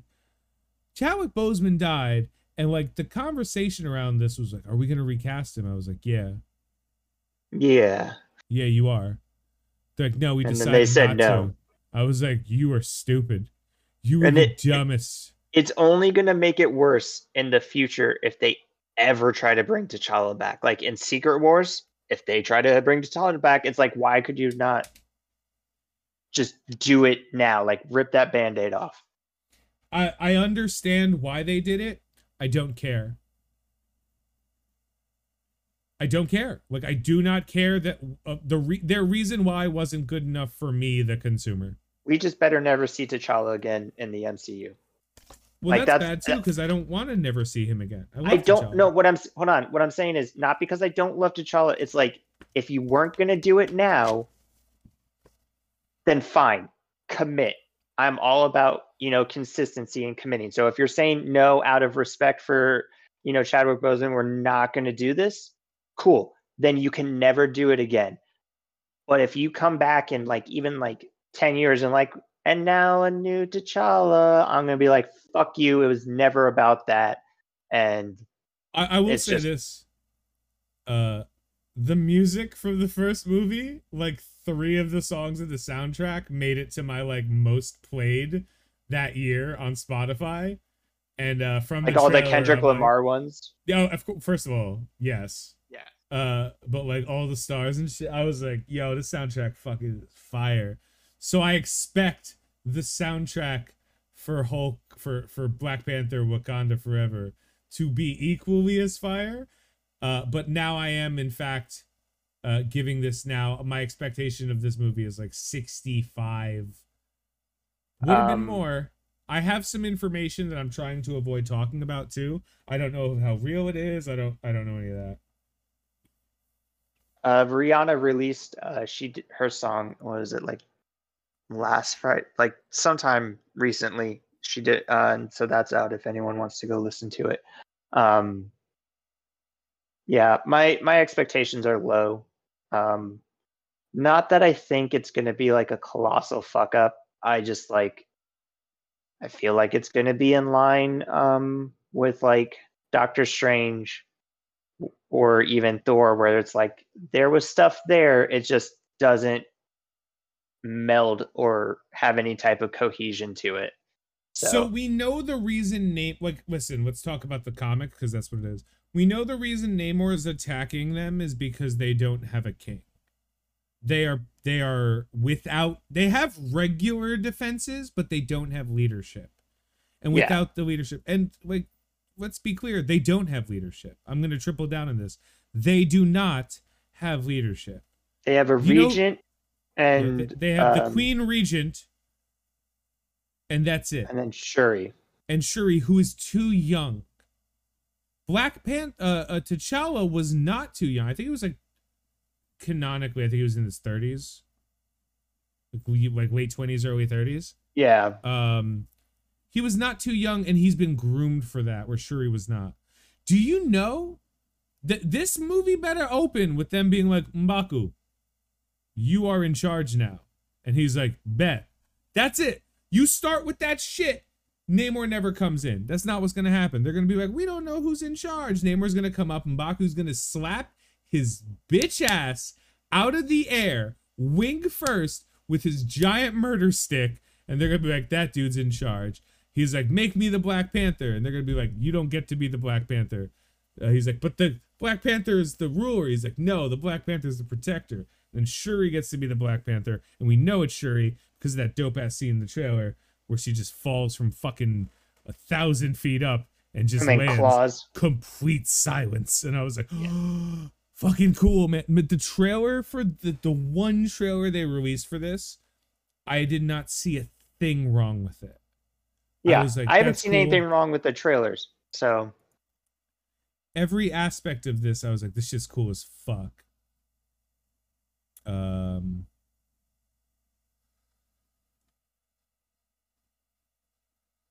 So I'm in. well, I'm in for that. And then we had one other trailer drop. Ant-Man and Quantumanium. Yeah. I watched the Quantumania trailer. I might have watched it enough times that I would have watched what the full movie would have been. Like I might have watched it like 20 times, enough to get like an hour. Yeah, like 60 times. For an hour and 20 minutes worth of and I like ripped that entire thing around. It was like, okay, there's so much in there. Scott's getting no respect at all. His daughter was recast. How old is his daughter supposed to be in this? Wait, did everybody absolutely panic when they realized, hey, we're gonna do some fucked up shit to the quantum realm, and nobody told Michelle Pfeiffer before that happened? Yeah, like she was she like, just shows up to the day how of did the this test. happen? Yeah, how did you guys get this far without talking to the most experienced expert on the quantum realm bullshit? Then you see the quantum realm kind of for a second, and you're like, yo, this shit pretty. And then The music they're playing in there, it's like Elton John. I'm like, oh my god, this is great. We don't get Kang until we get Kang. And we get Kang. And we get Kang. We get Kang Daddy. It is Kang with a capital, all letters. Is that the TVA? Are we like... No, that is not the TVA. That is, oh my gosh, what is it? It's we know the name of the city, but yeah. like, So it's not the TVA, because the TVA exists outside of space and time, whereas the quantum realm exists between space and time. If that makes any sense. I know it doesn't. That's kind of how to explain the TVA, is that basically if you think of like different dimensions and multiverses and like time periods as like tectonic plates, the quantum realm is the space between those plates, whereas like the TVA would be like in the atmosphere observing all of this. So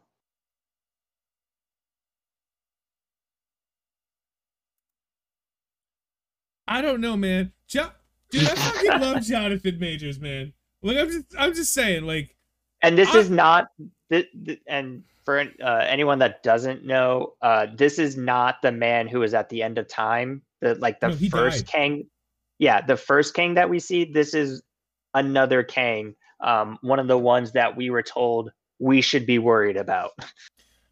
This is Kang the Conqueror.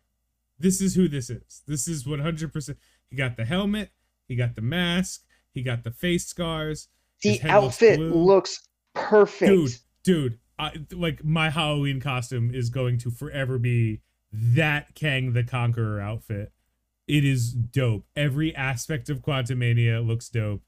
Jonathan Majors, I've told you, nothing will make me happier if starting from right now, every single Marvel movie that comes out has Jonathan Majors play a different character who's either the big bad, a small bad, or just some random bystander. But you're like, it's Kang. I want them to have replaced Stan Lee with With Kang.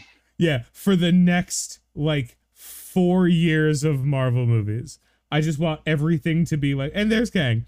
Like I want to go back and find Kang in She-Hulk. I just whatever they I don't know what they got for Jonathan Majors, but he's phenomenal at what he does, and like he's gonna do it better. Dude, he was in one episode of Loki, and that episode made me forget the previous episodes of Loki. He's so good at acting. He's the best. They're not paying him enough. Yeah. And he's clearly the bad guy. He's clearly the bad guy, but I don't think no, let me put it this way. I don't think he's the bad guy of the story. I think he's the villain. I think that like the entire time he's gonna be on their side, and like they're gonna be like, yeah, and then they're gonna leave, and he's like, so that's how I get out. And then it's just boom, Kang fucked. I'm so excited for this. It even in the trailer made it seem like at first he kind of appears to them as like a good guy. Yeah, a friend. He's just like, I just happen to be here in the quantum realm and I'm Kang. Nice to meet y'all.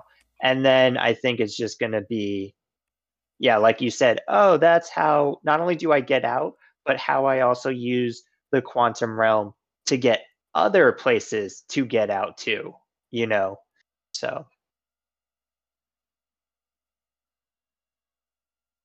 I am letting myself get excited for Ant-Man and the Quantumania. Not because I give a shit about Ant-Man, just because Kang looks great. I haven't been let down by an Ant-Man movie yet, and this one just looks better. It does. It looks great. Like it looks like visually. It looks like they finally went to Peyton Reed and were like, fine, here's a budget. Like, you know what I mean? Like the first time it was Edgar Wright. Edgar Wright did most of the movie, and then Peyton Reed filled in at the end. But like the first one did not have a budget. They're like, you're gonna have some CGI ants, and then 99.9% of this is gonna be voice acting, because that's what most of Ant-Man was just, oh my god, like it was all voice acting. And then Ant-Man 2, they're like, all right, cool, you could film on location. That was it. That was what they gave him. Though you could do a couple of scenes in San Francisco, like just literally a couple, and the rest of the time there's gonna be a house, right? And then there's gonna be one room lab. Laboratory. Yeah, one Yeah. room lab. You get one room in a lab and a house, and then we're gonna look at the lab from another angle for the kidnapping part for Ghost. Like it's just the same lab. They just like we're gonna take it from the other side. No one will know it's coming. Uh, they're like here. This movie, they were like, all right, man, what do you want to do? And they're like, let's do this. And they're like, all right, well, this is kind of setting up the entirety of the next phase. So So it like, matters. we're gonna triple your budget. He's like $3 million, and they're like, fuck, okay, sorry. Here's like we didn't realize that we paid you nothing to do this the first two times, and you came up with not dog shit. Again, I don't think they're amazing. I mean, the first two Ant-Man movies kind of filled as like filler movies in between whatever was happening with the other actual heroes and then like the big bad Avengers movie that came after them. Because I think what was it? Ant-Man came out either right before or right after Age of Ultron, and then Ant-Man 2 came out, right before or Infinity War. So Yeah, they all the previous, but that's it. Ant-Man, it's so fucking cool because that's literally how the comics end up going too, where like Ant-Man is the. I swear to you, and listen, listeners, guys who know me, you've heard me say this before. I fucking hate how they ruined Ultron, because Ultron was so much more terrifying than that movie made him out to be. And that movie did a good job, but like he won somehow. And a lot of the reason why Ultron is so fucked is because his father is Hank Pym. And now that you've seen what they've written for Hank Pym, you'd be like, no, that makes sense. I see it too. Like, they could have fixed. Oh my God. Age of Ultron could have been the best. I already didn't not like it. I know a lot of people didn't like it. But holy shit.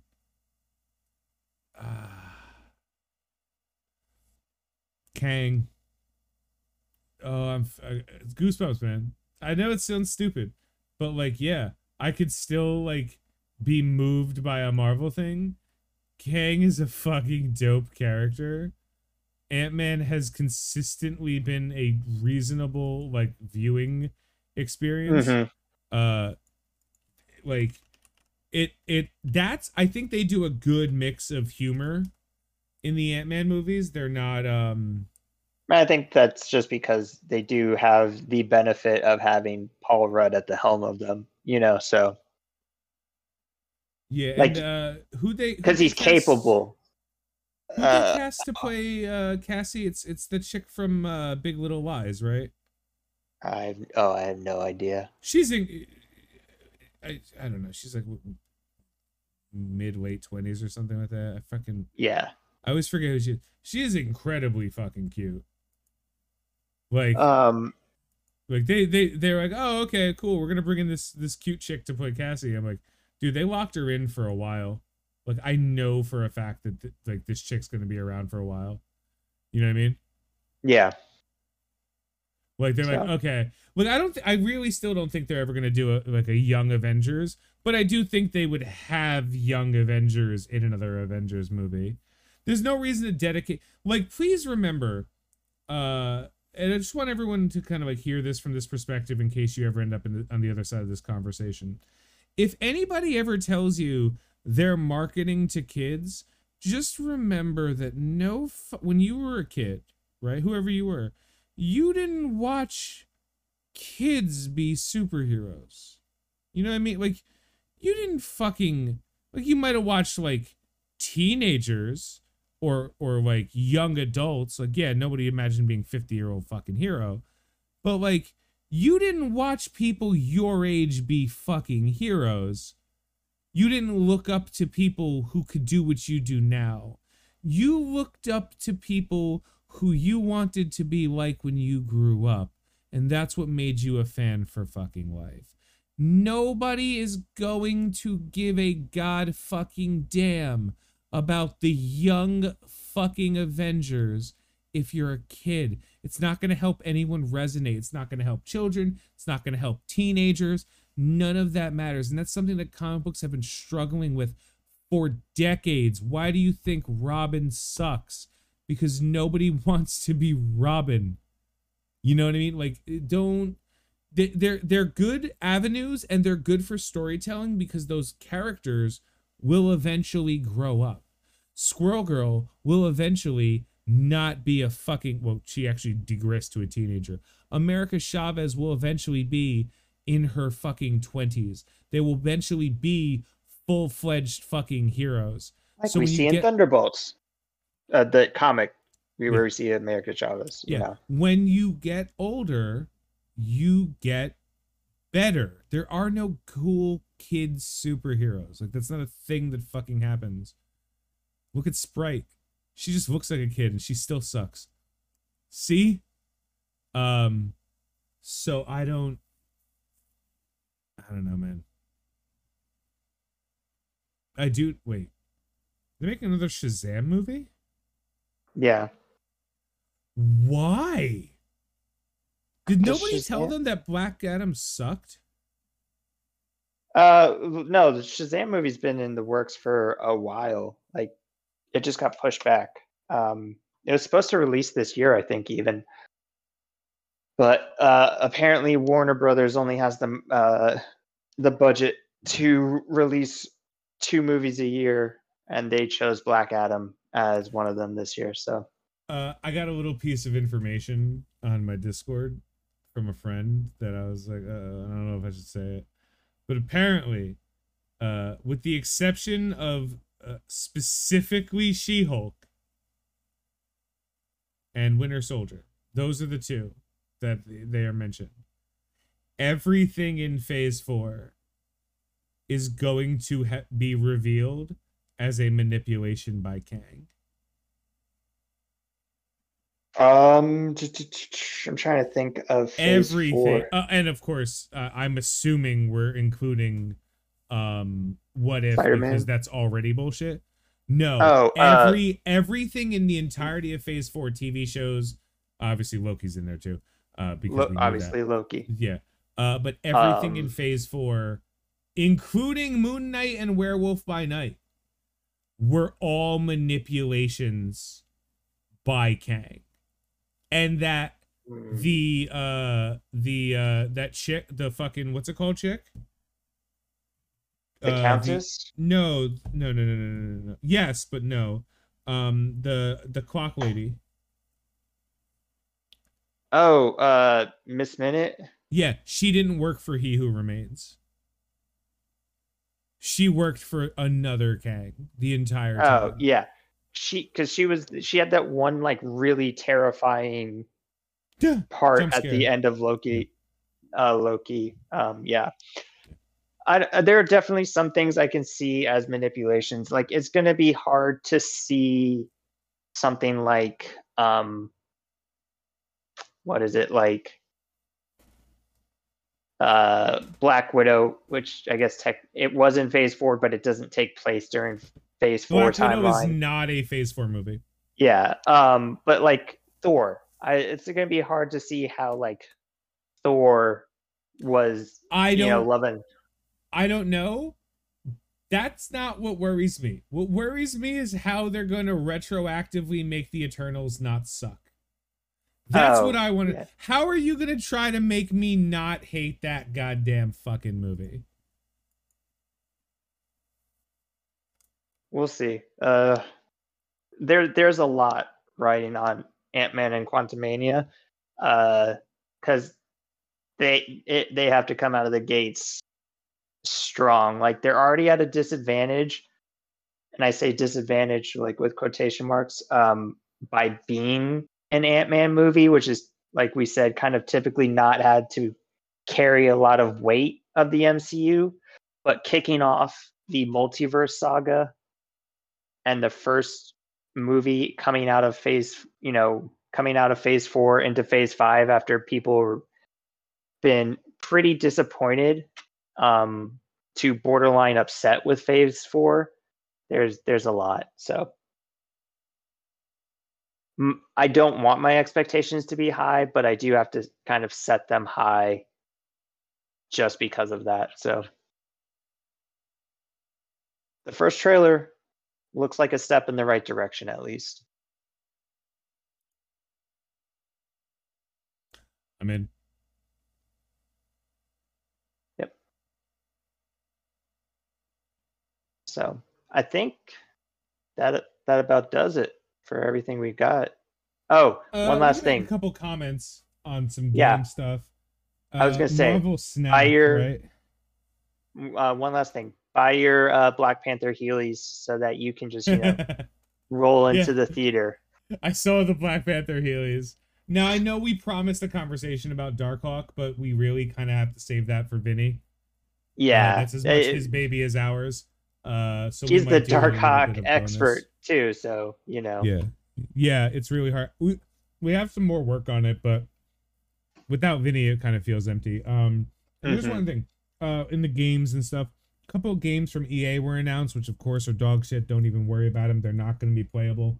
You're going to have a good time without thinking about it. That's not saying that EA doesn't make good games. I'm just saying EA sucks. Marvel Snap. For those who don't know, oh yeah, I played Marvel Snap in the beta.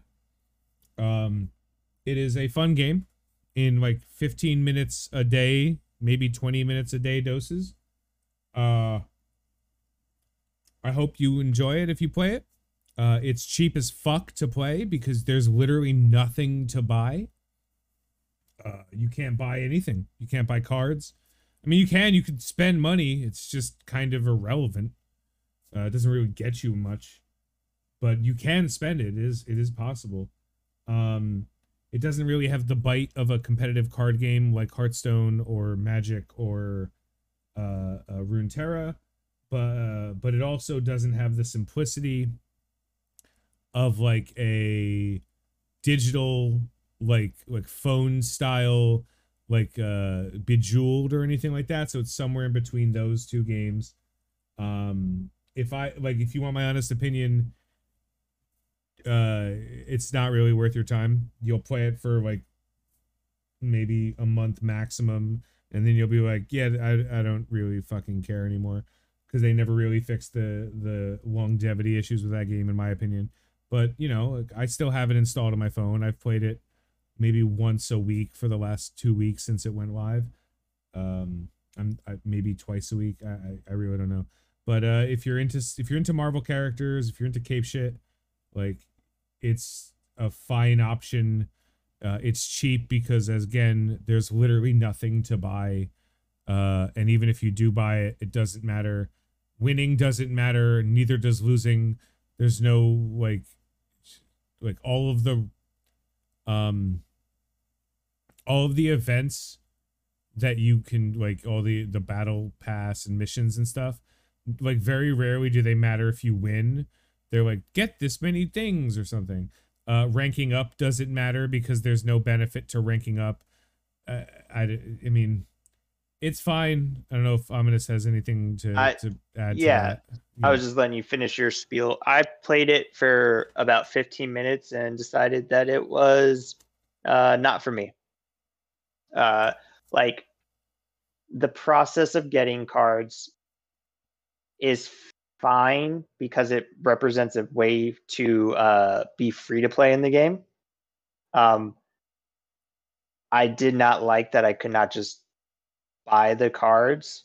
So, like, I didn't enjoy that once I realized, oh wait, I can't just spend money to get the cards I want to play the decks that I want. I have to play basically the tutorial deck over and over and over and over and over again until I get, enough cards to even consider building a different type of deck, that I was just like, this is not for me. And No, then yeah.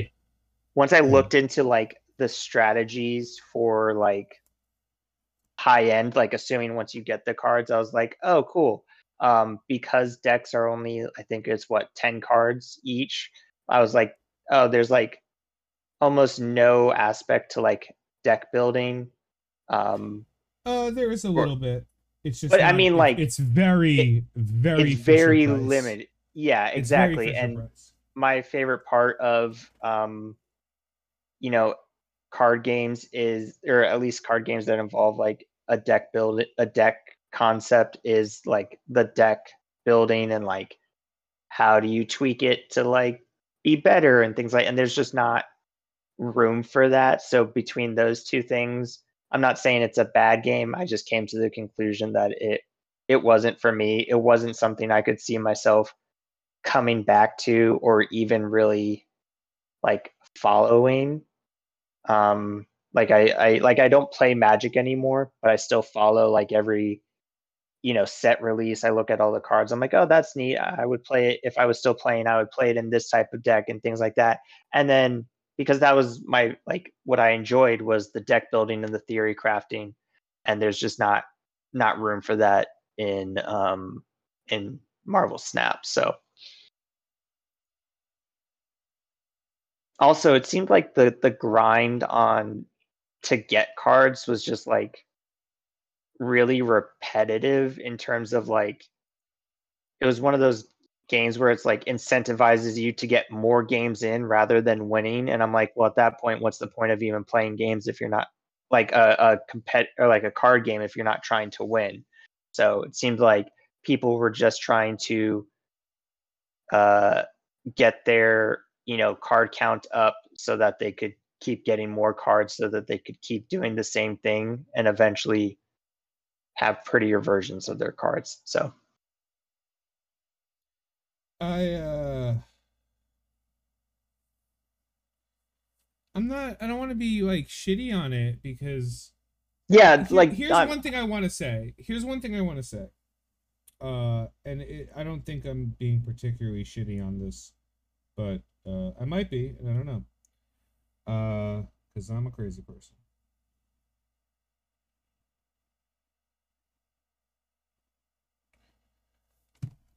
Um,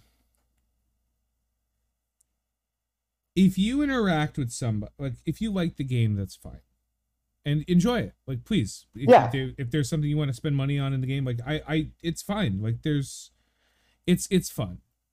If you interact with somebody that is going to imply that this game has legs or depth, that this game is as of right now, as of 11/7/2022, or whenever you're hearing this, that's around that time. That's cool. Um, I support that, but please let's make it clear. Those people are not your friends. They will cost you money and waste your time. Uh the most realistic answer to this question of like, is it good, is like, it's kind of fun, download it, figure it out, but you'll figure out everything there is to know. There's no depth like some of the other Marvel games that are available through your phone.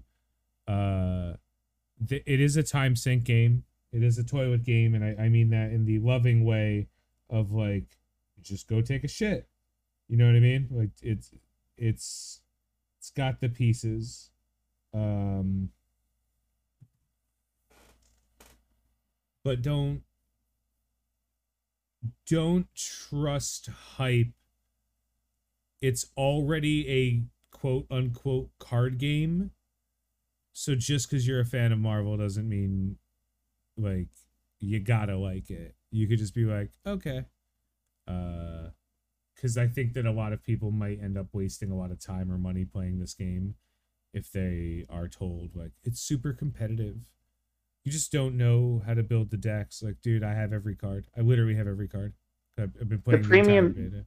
I have the every card. premium strategy for the game is if you're losing, just concede because it's better to then turn around and get You into lose a two new points instead match. of four, or Yeah, it's better to quit before you've actually lost, not only because you, like Tony said, you lose less points, but then you can just turn around to get into the match to play again to then get more cards. So like the point is to try to win, but if you realize you can't win, like just go on to the next one. So like there's not like the issue is, like I said, your rating is it does not reward you in any way except spiritually.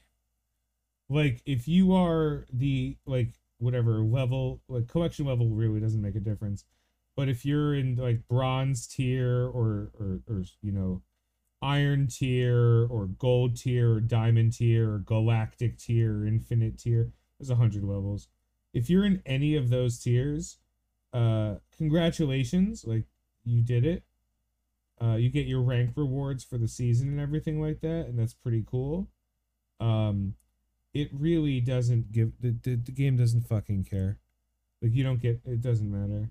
It'll save you more on like gold that you don't need to buy because I don't know. Like it's really hard to describe. Like I think they spent a lot of good time making a very good card game for a bigger game. Does that make sense? a little bit, Like yeah. this feels I like mean, what was the Final Fantasy 8 card game? oh, like triple triad, Yeah, or what was the one from The Witcher? Gwent. Gwent. Yeah, this feels like Gwent. Like they made Gwent, which is great. It would be a really good game inside of a game that we're playing. As far as a standalone game, it's got no bite, no teeth, and no legs. It'll be around forever because it costs nothing to make this game. It cost 4 years, and I don't know what they did with 3.5 years.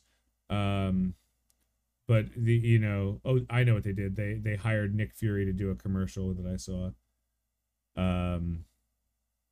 Because there was a commercial with Samuel L. Yeah, I Jackson for did this. see Yeah. that where he's Yeah, I like, was "You're like, taking my I job." saw that. I was like, that's ridiculous. That they thought that was that good. So I don't know. I'm sorry. It sounds like I'm ragging on it. I still do play it. It still is fun. I'm just really afraid that like, especially because I used to be a content creator for Marvel Strike Force, and I've seen good people fall down the wrong rabbit hole of like, well, I have to buy this or I'm not going to be able to do that. I'm like, and what happens if you can't do that? I kicked out of Then my I can't do the alliance. thing. And then Yeah, I I'm like, can't well, do what the if thing. can you not get another alliance? Well, yeah, but my alliance, I'm like, makes you play for like 25 hours a week? Yeah. And you want to play for 25 hours a week? No, I want them to take us time away. So why are you actively spending money to put yourself in a situation you don't want to be in? I was a content creator for it. I was making money for doing it. I have very technically made triple my investment into that game. I'm saying technically because like I don't have the exact number of how much I spent. I have a general idea. I haven't looked up in a while, but I'm like, I know how much I've made from making content for it. So Yeah. that makes sense, right? But like ultimately, when I've seen enough people be like, oh my God, I can't believe I spent this much money. I'd be like, yeah, you did it because you were chasing a goal that was specifically designed to be monetarily costly. Like, dude, why? Like, just play Designed the to be game for that fun. just ever outside your reach. Yeah. Like, I just know a lot of people kind of fall for that because that's, if you ever watch the South Park episode that talks about it, that's who games are marketed to. They're not marketed to people who enjoy playing games. That's not, they're marketed to gambling addicts and people who are With trapped FOMO. themselves inside the cycle. And like, I just don't want people getting caught inside the cycle. I don't think there's been much of a risk in this game, but you never know. So I always look out for that. Anyway, that's all I got for that. Josh, any final thoughts? Yeah, like the same thing. I'm not ragging on the game. I just think what the game offers is not for me. If you're enjoying it, cool. I hope you continue to enjoy it and that they don't let you down. I just won't be there. So You might run into me in a match. I'll assure you, it's Matt playing because I have all the it's not. cards. Yeah. Actually, that's not true. I don't have Miles because he's new and he costs money, and I'm like, nah, it's alright. No, we're good. We're straight. Thanks, guys. All right. Well, that's it for our podcast this week. We have already talked about what we're going to be doing next week, and then, of course, the in between. We look forward to doing the action report, and if you guys are interested in that, that's great. We are coming up on the end of this season, which means we'll have a slightly different format going into the next season. We're learning. We're doing our best. If you guys have any feedback for us, you know how to get in touch with us. You know my Discord, Tony Scangili.